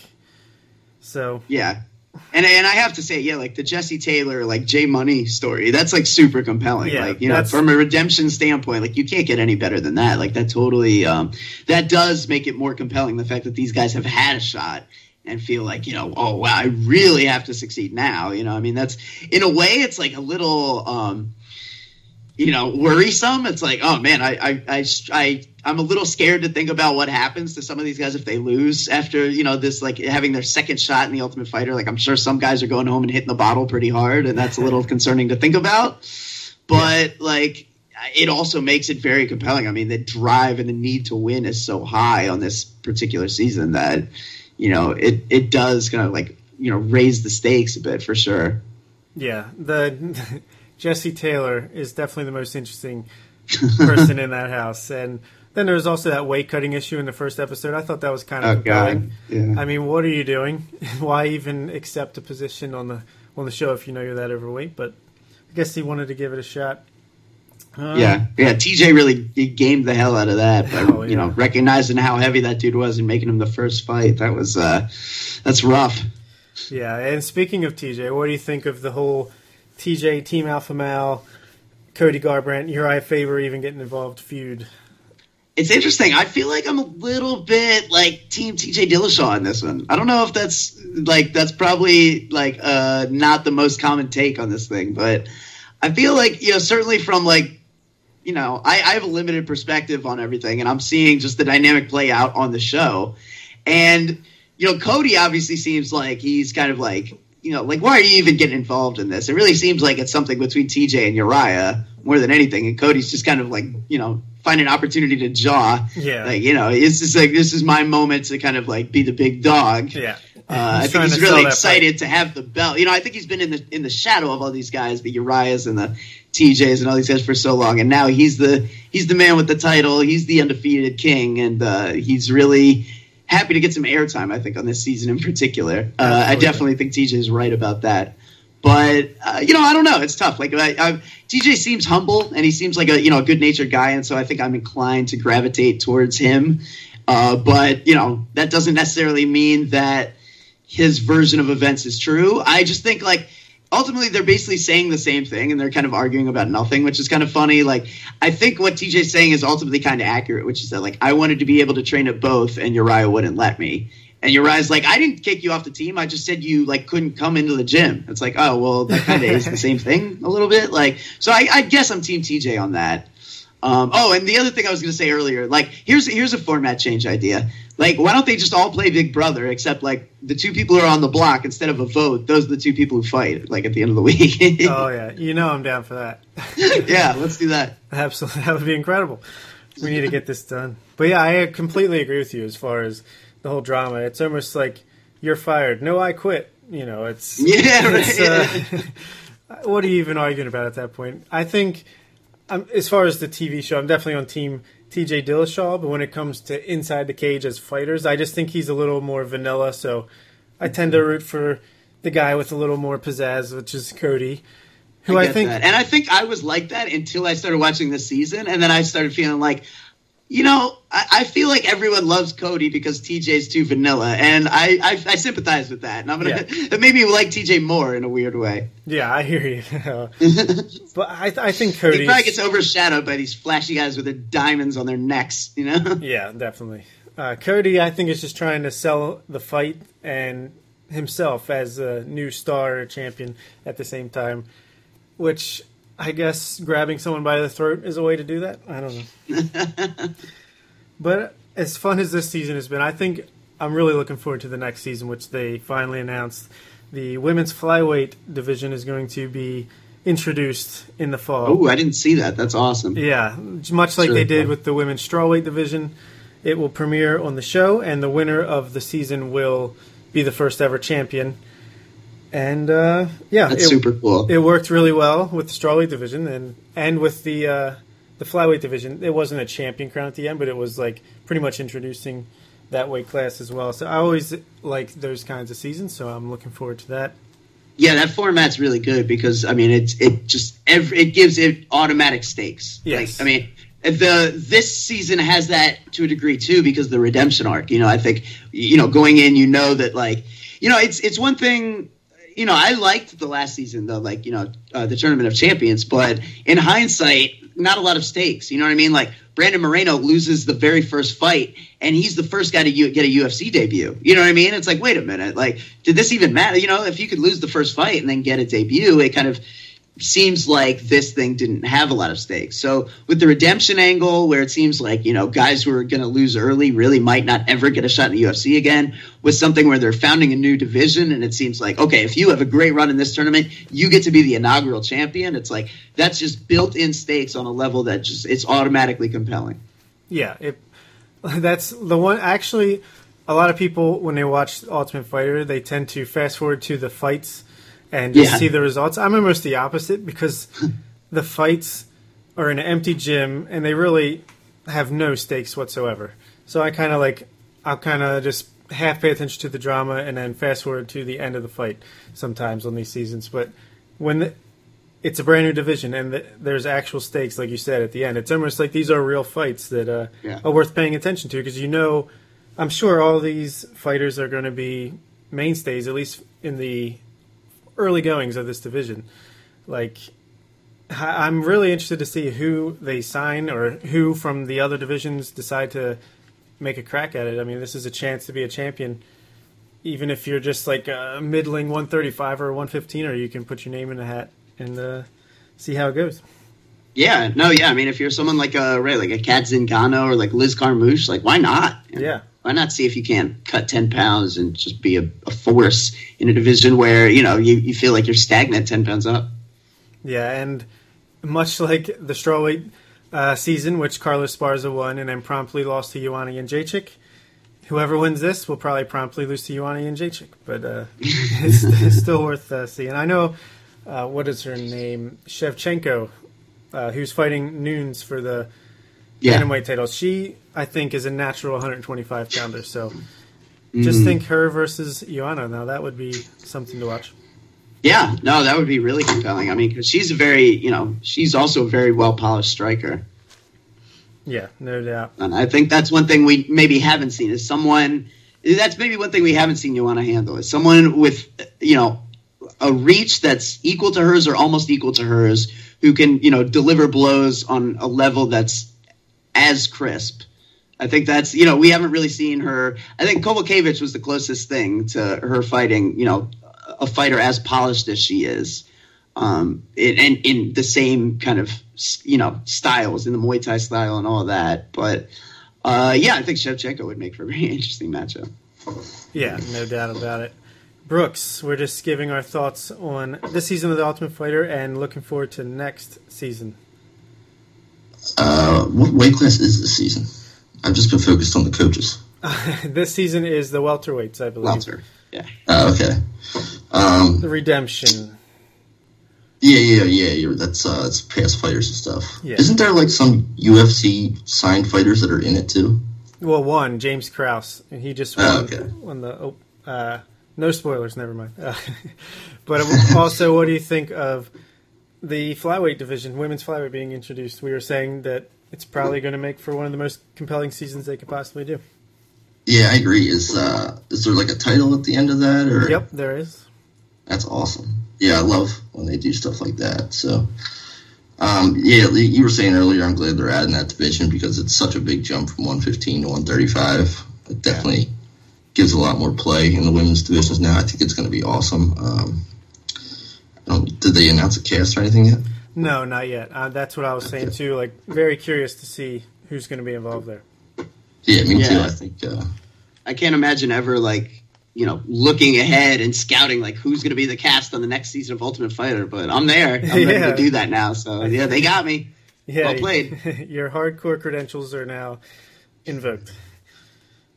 But as far as other news, I mean, World Series of Fighting died, but who didn't see that coming? Then they're going to turn it into Professional Fight League in 2018, which is going to have like a league format with a regular season where each person in the division fights 3 times and then a playoff. And I'm not even sure this is ever going to happen at all. Yeah. I don't know. I just know their golden boy is fighting Michael Johnson now, right? Right, Justin Gaethje. All their the only people that they had with any name value who are now in the UFC. Justin Gaethje's fighting Michael Johnson. David Branch just came in, and Marlon Moraes is going to be fighting Rafael Sunsao, which we'll get to a little bit. Oh, okay.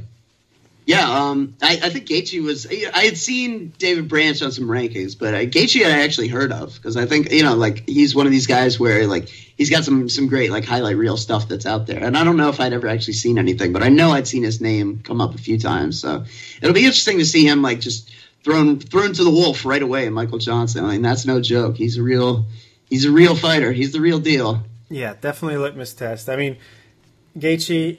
You're going to love him. He's fun as hell to watch. He has no defense. He just will take a punch to give a punch. And so far, it's worked out for him.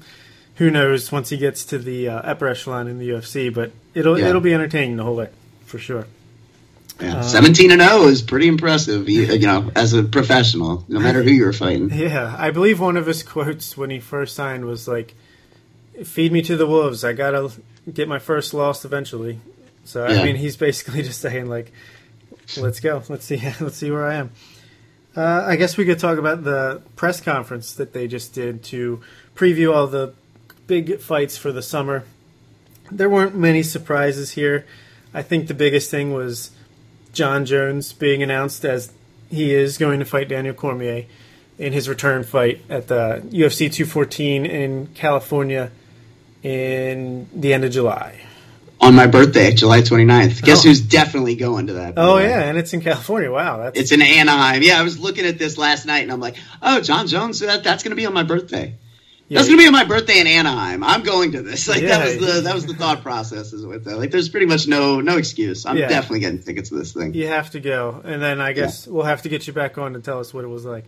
Yeah, for sure. But, no, that's amazing. Yeah, man, already I'm so pumped for that one. I mean, God, it's so compelling. I mean, I know like Cormier has gotten good, I think, on the microphone in a way he didn't used to be. Like even just when I started watching, I feel like he was a little. Like the first pay-per-view I watched was 200, and that, uncomfortable, last-minute fight that he had against Silva where everyone's booing because the way he, didn't want to mess with Silva because who would want to mess with Silva? So he just wrestles him to the ground and holds him there. And, he's getting a lot of hate, and he's kind of, clumsily explaining his way through it on the microphone. That seems like a totally different guy to now, where he's just, kind of embraced his role and kind of the way fans are going to typecast him at this point. And he's okay with it. Like, the people who like him are going to like him. The people who are going to be pro Jon Jones aren't going anywhere.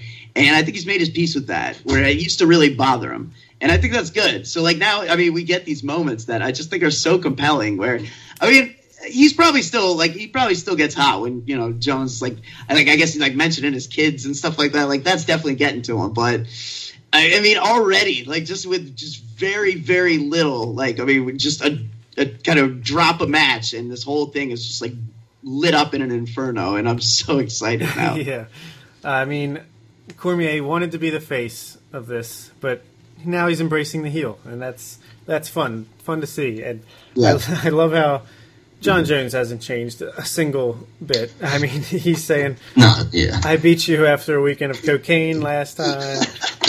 Such a great comeback to let's see if you can stay clean for 2 months. I mean, technically, if they didn't require me to stay clean, it wouldn't matter. What a great comeback! Is there a better comeback? Right. Yeah, exactly. I thought it was terrible for him to say that though. They're not performance-enhancing drugs. Yeah, no, it's not a good look. You're right. But man, it does it just emphasizes right. Yep. When it comes down to it, if he does end up being clean for this fight, you've got to fight him, and it didn't go so well the last time. Yeah. And Brooks, you've seen Jon Jones fight in person. What's it like? What do you think's going to happen here? Well, here I don't really give DC much of a chance. Just because I just don't see it being any different than the last fight. Yeah, I agree. Jon Jones is capable of fighting anybody's game and beating them at it. I mean, Jon Jones, of course, in person is very impressive. I saw him fight Glover, and he was up against the fence, dirty boxing. It was awesome. But yeah, I just don't see DC. I don't see him having a chance here. Yeah, I tend to agree, but it's going to be much like McGregor Mayweather if that ever happens. It's all about the lead up on this one. Yeah. And I he's going to be a huge dog, obviously, but I almost hope he does win because, I mean, that would just set up such a great trilogy. Yeah. I can't even imagine how amazing that would be. Light heavyweight needs it bad. Yeah. Oh man, yeah, and at that point, with Jones reeling from a loss to Cormier, and Cormier just so high on himself, that would just be great to see then clash again. So I really hope that comes together. I mean, I don't have high hopes, but that would just be so great for the UFC and for the fans. Absolutely. As far as the other things in the summer press conference, I guess the biggest drama was Kevin Lee and Michael Chiesa ridiculously getting into it. I don't even know what to say. That was just ridiculous. But I guess I'm definitely more interested in that fight than I was before.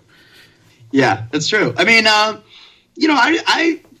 remember seeing it headlining, and at first I was like, really? And then I thought about it, and they're both got like, 15-2 and 16-2. Like they're both really, really accomplished guys at this point. So it makes sense to see them headline.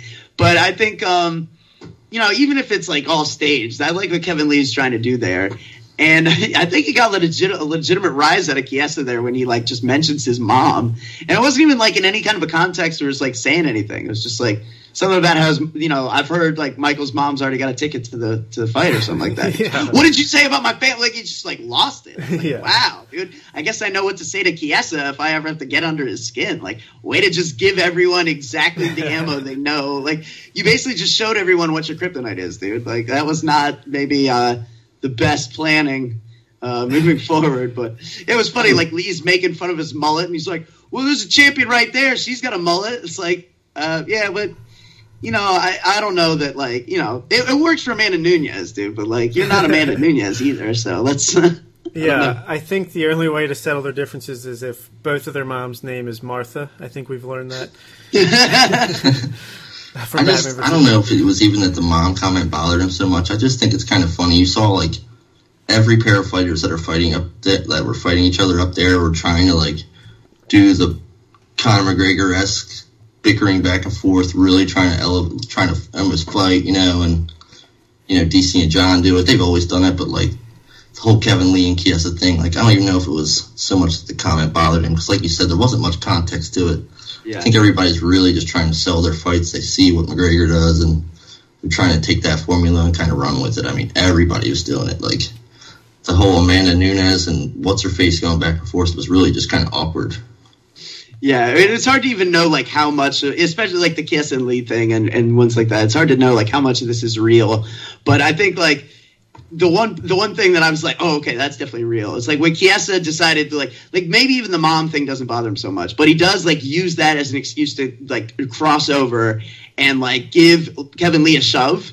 And, like, once he puts his hands on Kevin Lee, like, Kevin Lee is ready to punch him right in the face. Like, he's coming as hard as he can for him with his fist to his face. And that was not staged. Like, that was legitimate. Like, Kevin Lee is going to kill you now because you put your hands on him. So, like, that I knew. I was like, oh, okay. If we were acting before, we're not anymore. Yeah, no doubt about it. All right. Well, I think that'll do it for the news. Did you, I think congrats are in order for Raquel Pennington and Tisa Torres. Oh, yeah. Another engagement. That's engaged the same day as with Andrade engaged to her girlfriend. I didn't even know there were a couple. I thought it was awesome when I saw that on, I think it was Ariel's Twitter. Yeah, power couple. Took me by surprise, but I thought it was awesome. Which one? Who's the better fighter? I know I would have said Torres before, but Pennington's on the come up. Yeah, she definitely is. I think she just had a couple surgeries, which kind of sucks, but she's back to training. So, who did she beat last? Miesha Tate, I think it was. Yeah, retired her. Yeah. So, I'm excited definitely to see her come back. And Torres has always kind of been to the top of that division, and now Pennington's kind of found her way. Yeah.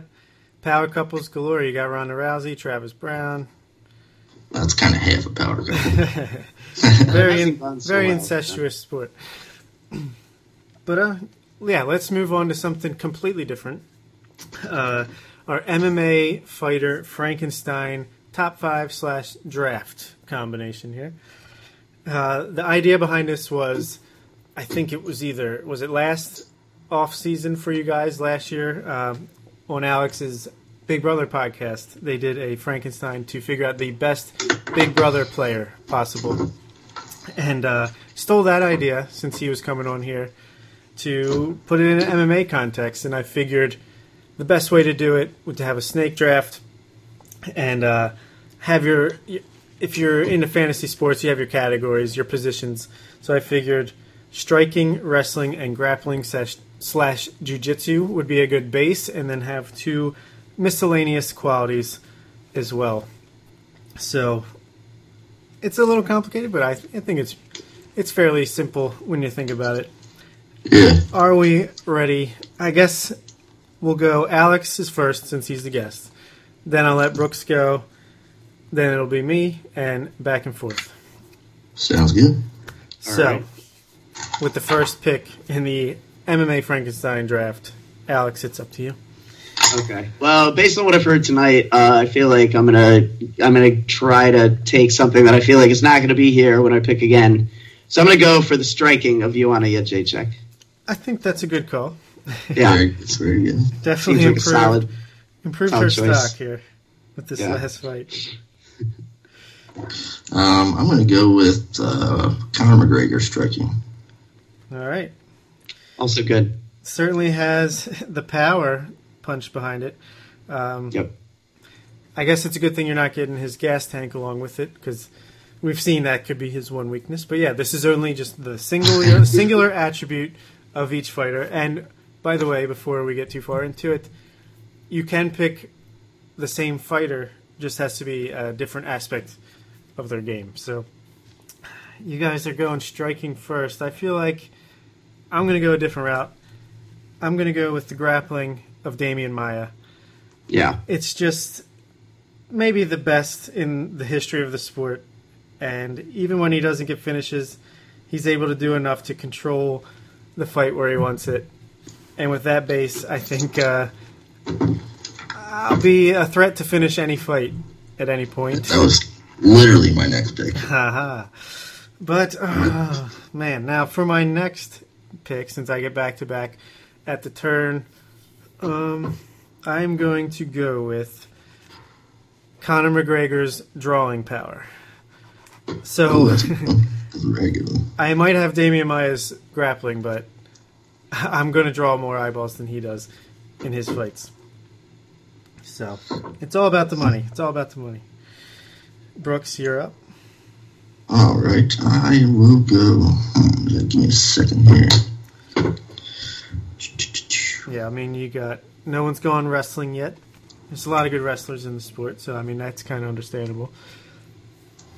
Yeah, I'm gonna go with. I guess I'm gonna go with GSP's wrestling. All right, Pretty good at that. He's pretty good. I hear. I don't. I've only. I've seen a couple clips, but I haven't really watched the full GSP fight. I'm sure I'll do that before he comes back.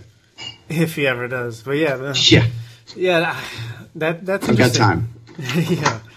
Yeah, there's only so many fights you could watch that aren't 25 minutes because he was in so many title fights and they tended to go to decision. But definitely worth checking out if you can. But you got two picks back to back here. Yeah, I think I'll go with because wrestling and grappling. You know, once Damian Maia's off the board, like grappling and submissions, I feel like I can wait on that. A lot of people then like a step down, probably on the same level. And wrestling, like you said, I think there's a lot of people who are all very, very highly qualified. So I'll probably go with my two miscellaneous slots here. All right. I'll go with the power of Francis Ngannou. Oh, okay. Talked about earlier. That's a mean Frenchman with a wicked fist. And then I will take the athleticism of John Jones. There you go. See, this was the categories I was most interested to see where people went. Yeah, I just think he's just such a raw freak. I think he brings something to the table no one could possibly learn because of just kind of intangibles. I don't know what you want to call it, but stuff that he has that you can't learn or be taught. Yeah, I mean, an athlete like John Jones that could strike like Joanna Jędrzejczyk, but has the power of Francis Ngannou. Pretty good start. That's pretty gross. Brooks? I'm going to go with one of my miscellaneous here. I'm going to take Jose Aldo's leg kicks. Nice. Yeah, those are pretty devastating. Look what he did to Uriah Faber. Look how he nullifies anybody's, kicking game or even just taking their legs out. Yeah, good choice. And your next... Oh, wait, that's right. It is up to me. I apologize. Should I go with my other miscellaneous? I think I'm going to go with striking. I'm going to go Stephen Thompson. That's a good one. I think just his creativity, his technical ability to throw a punch or kick from any angle at any time. I'm not taking his activity rate as based off UFC 209, but just his pure striking. I gotta have it. I think that would be good. And I'm going to go with Demetrius Johnson's wrestling. Nice. I think that's probably his base, like his biggest strength. He's a great striker, obviously great at grappling as well, but without that wrestling base, he's so low to the ground. He's just able to get the fight wherever he wants it at any time. So, gotta have it. Brooks is back to you. Yeah. I'm gonna go with Dominic Cruz's movement. Okay. Yeah. Or TJ Dillashaw's stealing of Dominic Cruz's movement, whichever way you want to put it.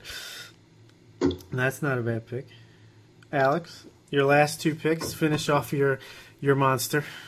Okay, so I think I like a little internal conflict. So since I've already included pieces of John Jones, let's go with Daniel Cormier's wrestling. There you go. That was almost what I was going to pick for my wrestling aspect. So yeah. You know that guy. We know that's his bread and butter. I'm not really shocking anyone with that. And then for grappling and submissions, this is the one that's kind of tough. It's like a lot of the guys I would want to go to. It's like I don't know if I would go there just because the Anderson Silvas of the world. I don't know if I would say like that. They would get at it's their ability now, maybe not their ability at their prime. So I feel like there's probably better options. Let's see, for grappling. I could have gone Khabib for wrestling too. That's out there, and that's really good. Yeah, that would have been amazing. That's a hell of an honorable mention. I see an obvious grappling, but I'm not going to say anything. Yeah. I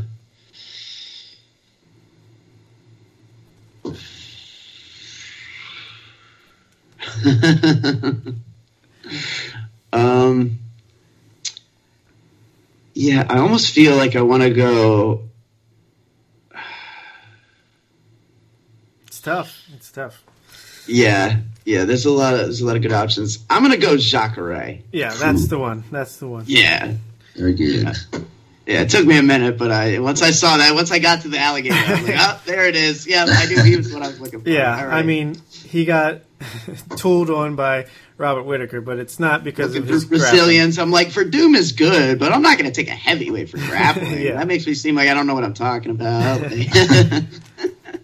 Brooks, it's up to you for grappling. What I was going to take for my grappling, so I'm going to have to go with Nigel. I'm just gonna go with Nate Diaz. Grappling. Okay, doesn't show it off very much, but I know it's there. Yeah.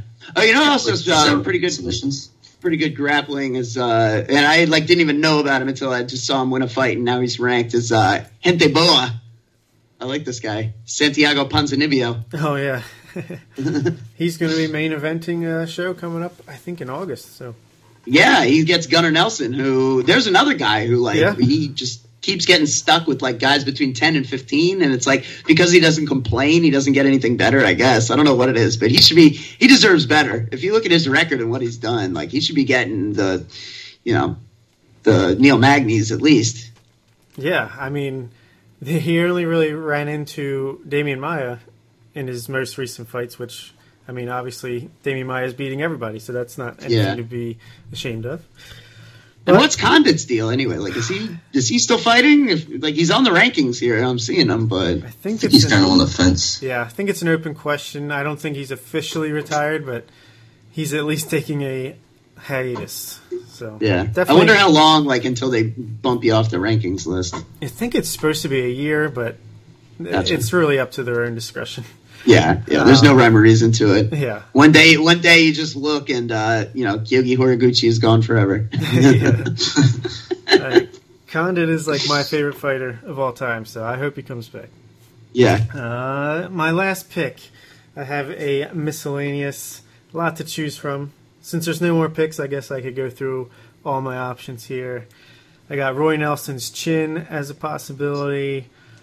Clay Guida or Ioane Jędrzejczyk's cardio, John Lineker, his punching power, or Anthony Johnson, but he kind of retired. So, or Anthony Pettis's creativity, Showtime.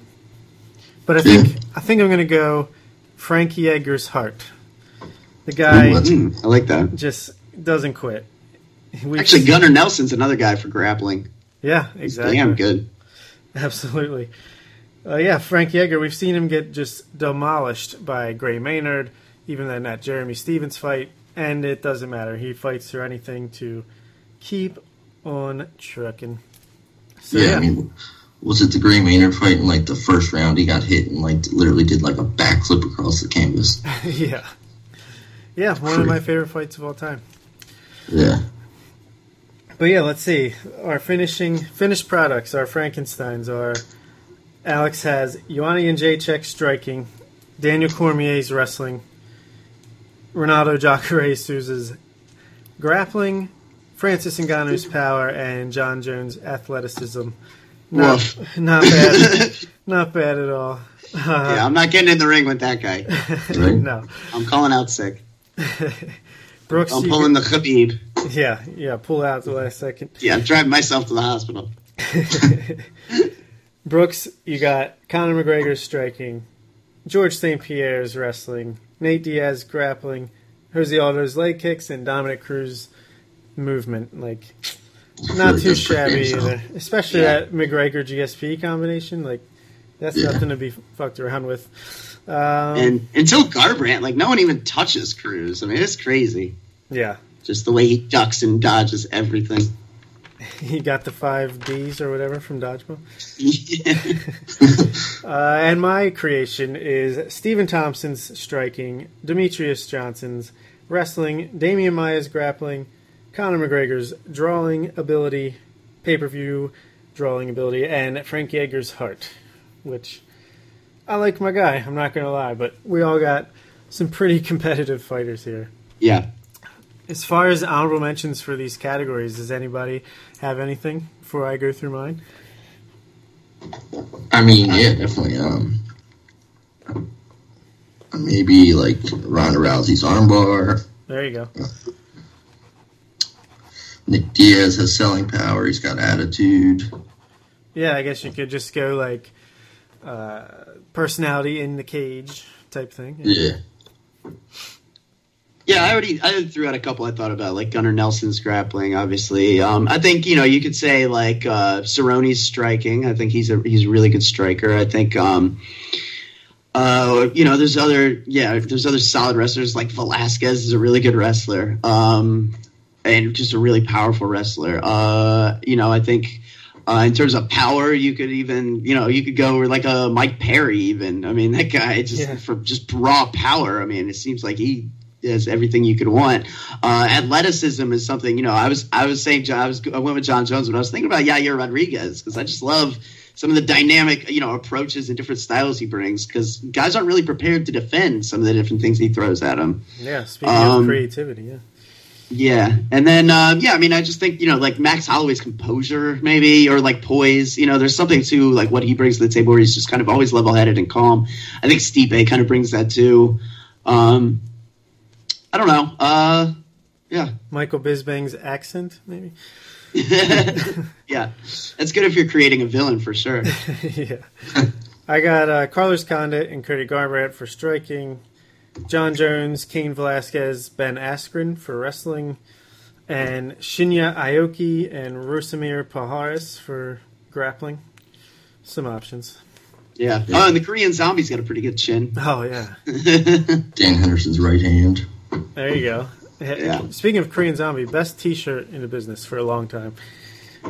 Yeah, that's a great name. I mean, I didn't know about that guy, obviously, because, I started watching last year, and then when he came back in February, I was like, oh, that's a compelling. Definitely. Korean Zombie. What's this guy all about? Like, it's got some mystique about him. I'll give you my fight pass. You got to go watch some of his old fights. Always entertaining. I've got fight pass. I'm good. Okay, cool.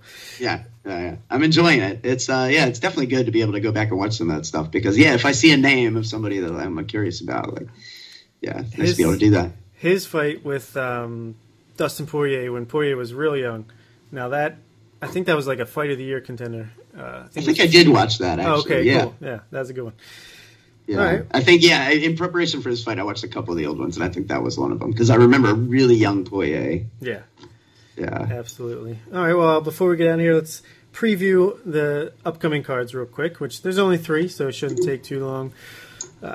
This Friday, actually, Bellator 149, maybe one of the progressively more and more Bellator cards worth watching, as we talked about a little bit here.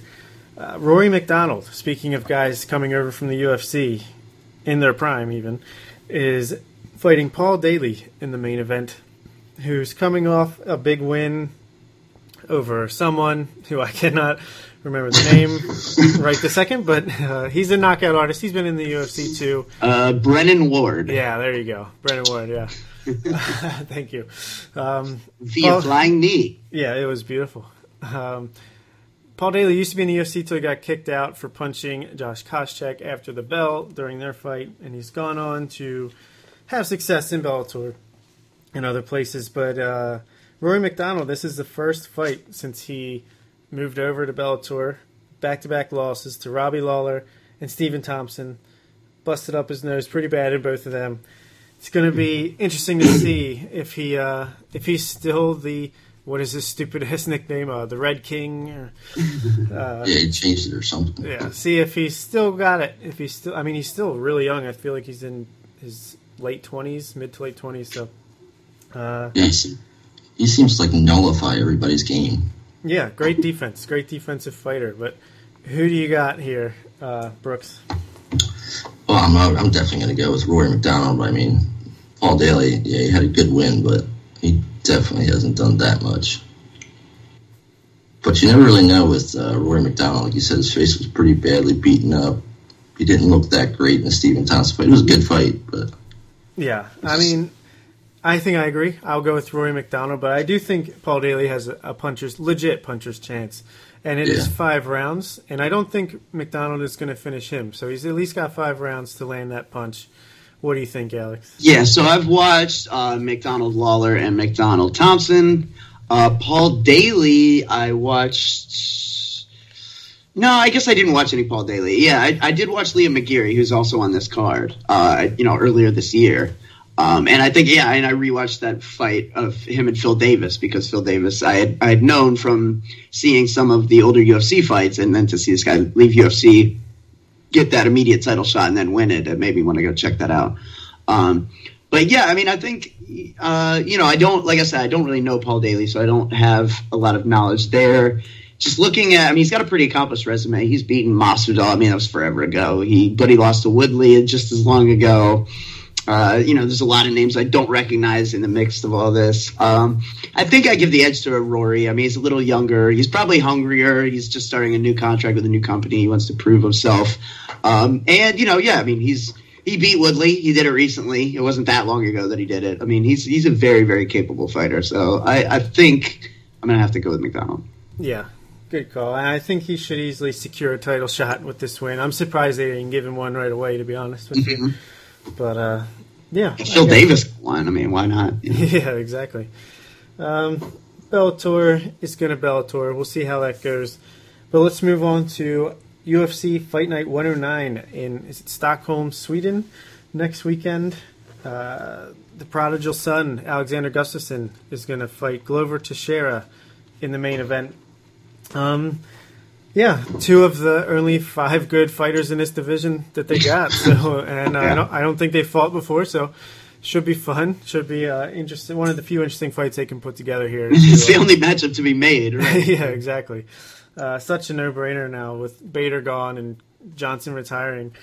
I think the winner's going to get the next title shot, no matter what. And I think the UFC is hoping that it's Gustafsson, because him and Cormier had such a great battle in Cormier's first defense of that title. And obviously Gustafsson-Jones won, was an incredible close fight, probably still the closest of Jones' career. And Glover Teixeira, no slouch either. He bounced back after losing to John Jones. He might have lost 2 in a row at some point, but he's on a bit of a streak now. Beat Jared Cannonier last time out pretty impressively. So this is a close fight. I think I'm leaning towards Gustafsson. I think he's just a little bit more of a complete fighter, but it's going to be close. What do you think, Alex? I think I'm going to go with Glover. Okay. I think, and really I don't have enough, a good reason. I mean, I'm just kind of, in looking at the guys Gustafsson has beaten, and yeah, you're right in that, like, he really did, give Jones some degree of competition when, Jones never really sees that. He did, his record's very impressive, but, he's lost to Jones, Johnson, and Cormier, and Phil Davis also.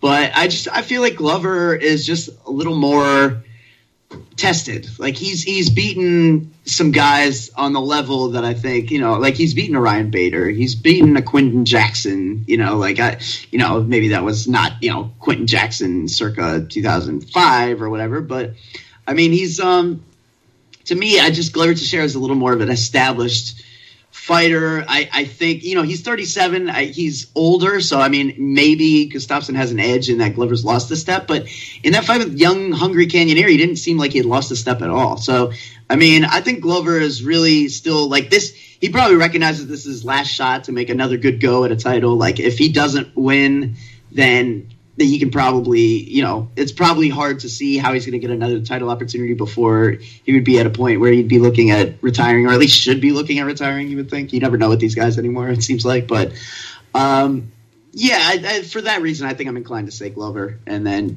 just knowing that Gustafsson has more time to, work his way up. Yeah, that's a good call. I think it's pretty much a coin flip. I mean, I'm sure the betting odds back that up. I can see it going either way, but Brooks, you got to break this tie. Who's it going to be? I'm going to go with Alexander Gustafsson. I just think he's a bit of the better fighter here. You're kind of right. It's kind of a toss-up. I mean, either fighter's got a chance at their game and implementing their game and getting the win here. I just think Gustafsson's going to implement that kind of circle boxing jab game on Glover, and Glover's going to be looking to throw the heavy punches, and I just think Alexander's going to be able to outstrike him a bit there. Yeah. It's hard not to, it's still in the back of my head, picking Glover. I'm like, that memory of him getting knocked out in 13 seconds by Rumble is always going to be there now. Yeah, just got his face melted on that one. I mean, Jesus. But, unfortunately, this is like the only great fight on this card. And really the only other fight really worth talking about, in my opinion, unless you guys had other ones, was, again, the light heavyweight division. Maybe Gustafsson and Teixeira are like the only two contenders that are available, and Misha Cirkunov and Volkan Ozdemir are like the two of the only prospects in the division at this point. It's funny because Ozdemir, he's like one of these guys where just because other guys have been cut or released, like he's gone from like 14th in the standings to like 5th just by nature of like going up without like any fights. Like, it seems like everyone else is either losing or getting cut. And so as a result, Ozdemir's like, whoa, you're a top 5 contender, buddy. Look at that. Off the power of maybe a split decision off against OSP. You think he has one or two fights. And meanwhile, I mean, you say like, the winner of Gustafsson Teixeira, it does seem like probably the next contender, but I know they've said like Jimmy Manuwa is going to have a fight on that Cormier Jones card, just with the knowledge that he's the backup if anything should happen. And if you're Jimmy Manuwa, you're really hoping that's not true. Because, he wants to get in there somehow. Yeah. I forgot about Jimmy Manuwa. He's definitely the other guy up there right now. People tend to do that, I think. Yeah, that's true. Case in point. But boy. But as far as Cirkunov, Ozdemir, I don't know. I haven't really seen enough of these guys to really give a thorough breakdown. But I'll go with Cirkunov. I just think he's been in the UFC longer. He's probably had, I know OSP is a decent head on Ozdemir's, forgot the word, mantle? Yeah, mantle, that's the one. But I think Cirkunov, he just beat Krylov in a pretty decisive way, who I thought was a nice up-and-coming fighter. So I'm leaning towards Cirkunov by like a late submission or unanimous decision here. What do you guys think? Yeah, I'm going to agree with you on that. I think I've definitely seen more of Cirkunov, and he looks pretty good as of late, and I'm glad they worked out that contract dispute. I think he's going to just keep on the up and up and take the win here. Yeah, I got to agree. I mean, all I've seen from Ozdemir is a split decision win over OSP, and OSP, certainly, I don't think was looking super impressive. I mean, granted, now you kind of look back and you're like, well, he lost to John Jones, Manoa, and Ozdemir. And then if Ozdemir were to win, all of a sudden it like kind of minimizes those 3 losses in a row in a way where like, yes, he lost 3 times in a row, but maybe they were all amazing and we just didn't necessarily know it at the time. So, if you're OSP, you're certainly rooting for Ozdemir, I think. But no doubt about it. I think just based on the body of work that I have in front of me at this point, I have to go Serkinov. For sure. And any other fights on this card before we move on for you guys? It's really not that. I mean, I'm sure there's going to be something. Only like name I even recognize is Chris Camozzi. Yeah, see. And Marcin Held, I think. I'll be watching, and hopefully someone or some fights surprise me. But yeah, as far as any knowledge whatsoever, that's all I got. All right, let's move on to UFC 212 in Rio de Janeiro, Brazil. I think it's June 3rd it takes place. There are 3 type of UFC pay-per-view cards, right? There's incredible main event, maybe a great co-main event, but just incredibly top-heavy and a lot of filler underneath. There's the cards like UFC 211, which are kind of... There's really no incredible fight where the common fan is going to really be sucked in. This was more of a hardcore card where it's super deep, stacked, lots of interesting fights, but not that one that's going to break through. And then there's the rare ones like UFC 205, which are both. Yeah. UFC 212 is the former, the first kind. It's got an incredible main event, maybe one of my most anticipated fights of the year. But other than that, there's not a ton to get excited about. There's a few things which we'll talk about. What, you're not ready for Antonio Carlos Jr. and Eric Spicely? Oh, that's the only other one. No, yeah, it's interesting. And I guess it's because it's in Brazil. They like to have some local fighters there. Maybe there's not anyone that was available at the top of any particular division that could slide in. But at least we got Aldo and Holloway, which is where we'll start. This is an incredible fight. Jose Aldo, the only fight he's lost in I don't know how many years, is that 13-second knockout to Conor McGregor. And that, I wouldn't say that is a fluke, but if they fought again 100 more times, I don't think that would ever happen again. And he proved that he's not going to just go away after that by coming back and just pretty clearly dominating Frank Yeager and putting on maybe the best performance of his career. Yeah. And Max Holloway is on a ridiculous 10 or 11 fight win streak, coming off winning the interim title fight against Anthony Showtime Pettis. He gets more and more impressive each time out against better and better competition. He's younger. He's hungrier, I would imagine. Just incredible matchup of styles. It's probably going to stay on the feet for the most part because Aldo has incredible takedown defense, and I don't think Holloway's really looking to get a fight on the ground most of the time. But yeah, I really think this is a coin flip as well. I don't know who I'm going to pick, so I'm going to throw it to Brooks. Yeah, this is, I think, a coin flip. I think it's what it really comes down to is we're going to really see what Max Holloway is made out of, because I think we know really kind of what to expect out of Jose Aldo. Like you said, he's only got the one loss, and you can't really call it a fluke, but he's definitely not par for the course. So we know what Jose Aldo comes with, and I mean, we've seen Max Holloway. He definitely comes with it, but we're really going to see what he's made out of here, and if he can stand up to the test of Jose Aldo. In my opinion, I think Jose Aldo is just going to be too solid for him. As good as Holloway's looked and as good as he is, I just think Aldo's got a few extra pieces to his game that, he's impossible to take down. He's really hard to strike against. Frankie Yeager's amazing, and he just couldn't get anything done against Jose Aldo their last time out. Yeah, so there's I just think Jose Aldo's going to pull it out. What do you think, Alex? I'm going with my boy Max Holloway. I'm a huge Max Holloway fan. I love Max Holloway. He was one of the first fighters that I really saw, and I was like, oh, this is going to be one of my guys. I can tell right away. So yeah, I'm definitely biased, but I am so hoping Max Holloway pulls this one out. I'm really, I feel like this is one of those guys who's been, deserving a title shot for a while now. He's probably earned it a couple times over.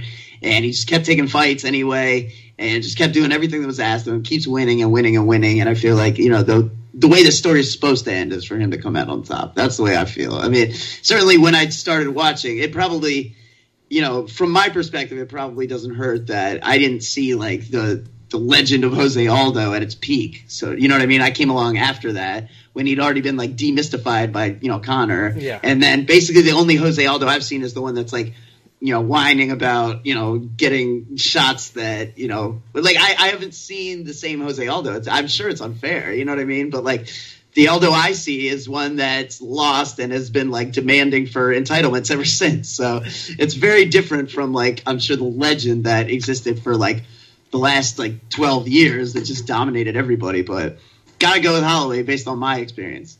No, that's fair enough. And, yeah, I can definitely see where you're coming from. And I guess to break this tie, I gotta figure something out here. The one is great, and forever he's been one of the best pound-for-pound fighters in the sport. As great as he's always been, Jose Aldo has had one weakness, and that's and he's actually been getting better at it, especially in that Edgar fight at UFC 200. He tends to gas, not terribly, but just enough to lose effectiveness.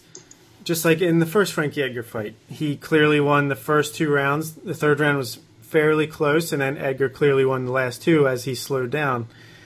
If that happens again here, I think Holloway has more explosive weapons on the feet than Frankie Edgar does. And I think it's going to come down to that third round. I could see Aldo winning the first 2, Holloway winning the last 2, and it's all going to fall in that third round if Holloway can turn the tide fast enough. And I'm going to say that he does. I'm going to pick Holloway here. And I just think it would be better for the division, honestly, if Holloway won, because then you have a natural match between Frankie Edgar and Max Holloway after that. And Jose Aldo has been talking about moving up to lightweight for years. He can finally do that. Don't have to worry about that weight cut. Go chase Conor McGregor at lightweight instead of featherweight. So that's very true. I think that's how I see it playing out, but I would certainly not be surprised if he retained as well and completely stopped up the featherweight division. Yeah, and then it gets messy. Yeah, then it's like, does he go up anyway, or does Cub Swanson get the next shot? It gets a little weird if he wins. And Conor tells him that belt doesn't count anyway because he didn't beat me for it, and it's all a mess. Absolutely. So, but the co-main event is actually a pretty good fight. Maybe I downplayed that it's incredibly top-heavy. At least the second fight down is one I'm looking forward to quite a bit as well. It's both of the people that Joanna Jędrzejczyk beat her last 2 times out before UFC 211, Claudia Gadelha against Karolina Kowalkiewicz. Both I think are clearly 2 and 3 in the division, without a doubt. I would say Gadelha would probably be champion if it wasn't for Joanna, because she's pretty amazing as well. And like I was saying earlier, I think Karolina is kind of just a slightly to moderately lesser version of Joanna. Obviously, they're both Polish, which is not what I'm getting at. I think they have kind of similar striking styles and approaches. Yeah, well, they're both like Muay Thai background too, right? They form a Muay Thai champions, I think, both of them. Yeah, and this fight's only 3 rounds, which eliminates the possibility of Claudia gassing for the 3rd, 4th, and 5th rounds again. So I think I'm going to go with Claudia Gadelha here to win 2 out of 3 rounds in a unanimous decision and retain her spot as the number 1 contender, even though I doubt she'll get another shot at Joanna anytime soon. Alex, how do you see this one playing out? It's tough. I feel like I don't have like real good perspective on Claudia. Like the only fight of hers I really saw was like I don't even think I've seen her fight with Joanna. I definitely saw her fight with Courtney Casey, and then I just saw Courtney Casey win like a fight she wasn't supposed to win. So that makes Claudia look that much better. But I thought Karolina looked really, really game against Joanna at times. I thought she represented a very legitimate competition. So it's tough. And I mean, she's already beaten Rose Namajunas, like you talked about earlier. I mean, granted, that was a split decision. I could definitely see it going either way. I feel like I want to give the edge to Karolina. All right, I like it. We got dissension again. This is always fun when we have this. So, Yeah. Brooks, it's up to you once more. I've always liked Claudia a lot, so I'm gonna go for her in this one. I think it's a really close fight. I think you're right in saying that she probably doesn't. I don't know if either of these get right back to a shot as a title, but yeah, I'm gonna have to go with Gedalia on this one. I just think she's the better fighter. I feel like you could have made that a little more dramatic, but point taken. Yeah, I think. I mean, Claudia almost finished, or it seemed like she almost finished Joanna. She dominated her for 2 rounds, which is more than anyone else can say.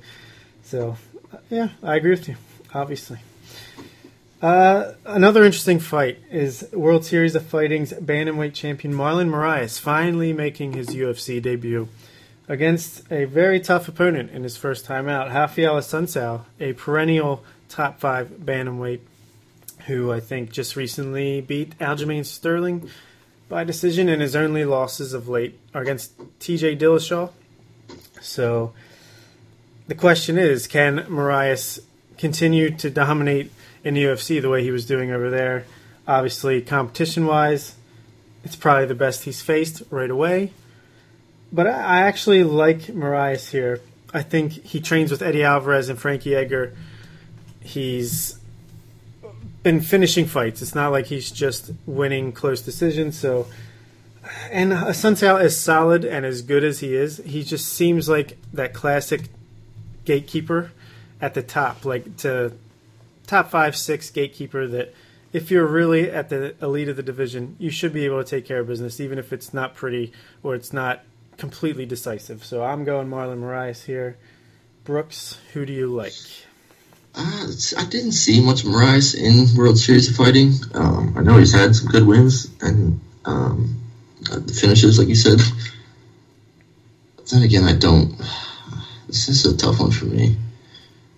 I'm gonna go with Marlon Moraes, even though I haven't seen much of him. He was that champion. He's on a pretty good streak. So but I would say Assunção definitely has a pretty almost equal chance of winning. But yeah, I'm gonna go with Moraes. All right. Thought we might have a tie to break again, but we'll see what Alex thinks anyway. Yeah, I mean, I guess my reasoning is weak, but I mean, who really knows anything, right? I mean, it's just kind of looking at, Marlon Moraes is, the guys he's fought. It's like all his title defenses, those guys don't even have Wikipedia pages, which that shouldn't mean anything, but it kind of does. I don't know. It does. It affects me. Maybe it shouldn't, but just the fact that Assunção, Aljo Sterling is no joke. I really like that guy. He's really good. And yeah, it was a split decision and it was close, but the fact that Assunção, handled him, I just, David Branch, just showed that, World Series of Fighting is no joke, obviously, but he was fighting like the number 9 guy, not like the number 4 or 5 guy. So I feel like maybe that's the discrepancy. So I'll give it to Assunção. Cool, yeah. And either way, the winner of this immediately should put themselves right up there, top of the line, maybe a top contender fight coming up next. Get a Lineker or something after this. Yeah, Lineker, Dominic Cruz, who knows what he's doing next. Right. So, yeah, interesting. And the only other fight I thought that was worth mentioning is Vitor Belfort's retirement fight. Last fight of his career, so he says, until he retires for 2 years, comes back to Bellator and fights Vanderlei Silva or something like that. He is fighting Nate Marquardt to top it off, who it's remarkable that he's still in the UFC. So either they're trying to give Vitor a chance to go out in style, or who knows what they're doing here, but I'll say Vitor Belfort knocks him out in the second round and calls it quits. What do you think, Alex? Yeah, no, I think this is definitely was set up for Vitor to win. Marquardt coming off a loss to my buddy Sam Alvey, so I think he's definitely looking at the twilight of his career every bit as much as Vitor is. I think this is really one that's set up much the way that, Uriah, went out on Brad Pickett or whatever. It kind of feels like that, where it's like, he's not going out against a top contender, but we're going to set him up against someone he should be able to have like a nice showcase against as like kind of a lasting legacy or lasting memory of what this guy did for us. Yeah, definitely. Brooks, I feel like we've talked about Nate Marquardt needing to be cut every time we do one of these podcasts, but he's still around. Right. It's crazy that Vitor's still around. This is a good fight. I would have rather seen Anderson versus Vitor. That would have been really fun, I think. I have no hope. As little hope I have in Vitor, I have no hope in Nate Marquardt. Although anything can happen when you're that old. Yeah. I'm going to go with Vitor. I just think he needs a win, and I just think he's just going to be able to outdo Nate pretty much everywhere. Yeah, I completely agree. It's a shame that we couldn't give Vitor Belfort Anderson Silva 2 as a way to send him out in style. Yeah. But Anderson Silva, being a little picky, wants that interim title shot against Yoel Romero, and they're not going to give it to him. So, who knows what's going on there? That's a whole lot of drama that I'm sure we'll get some updates on as we move ahead. Yeah, right.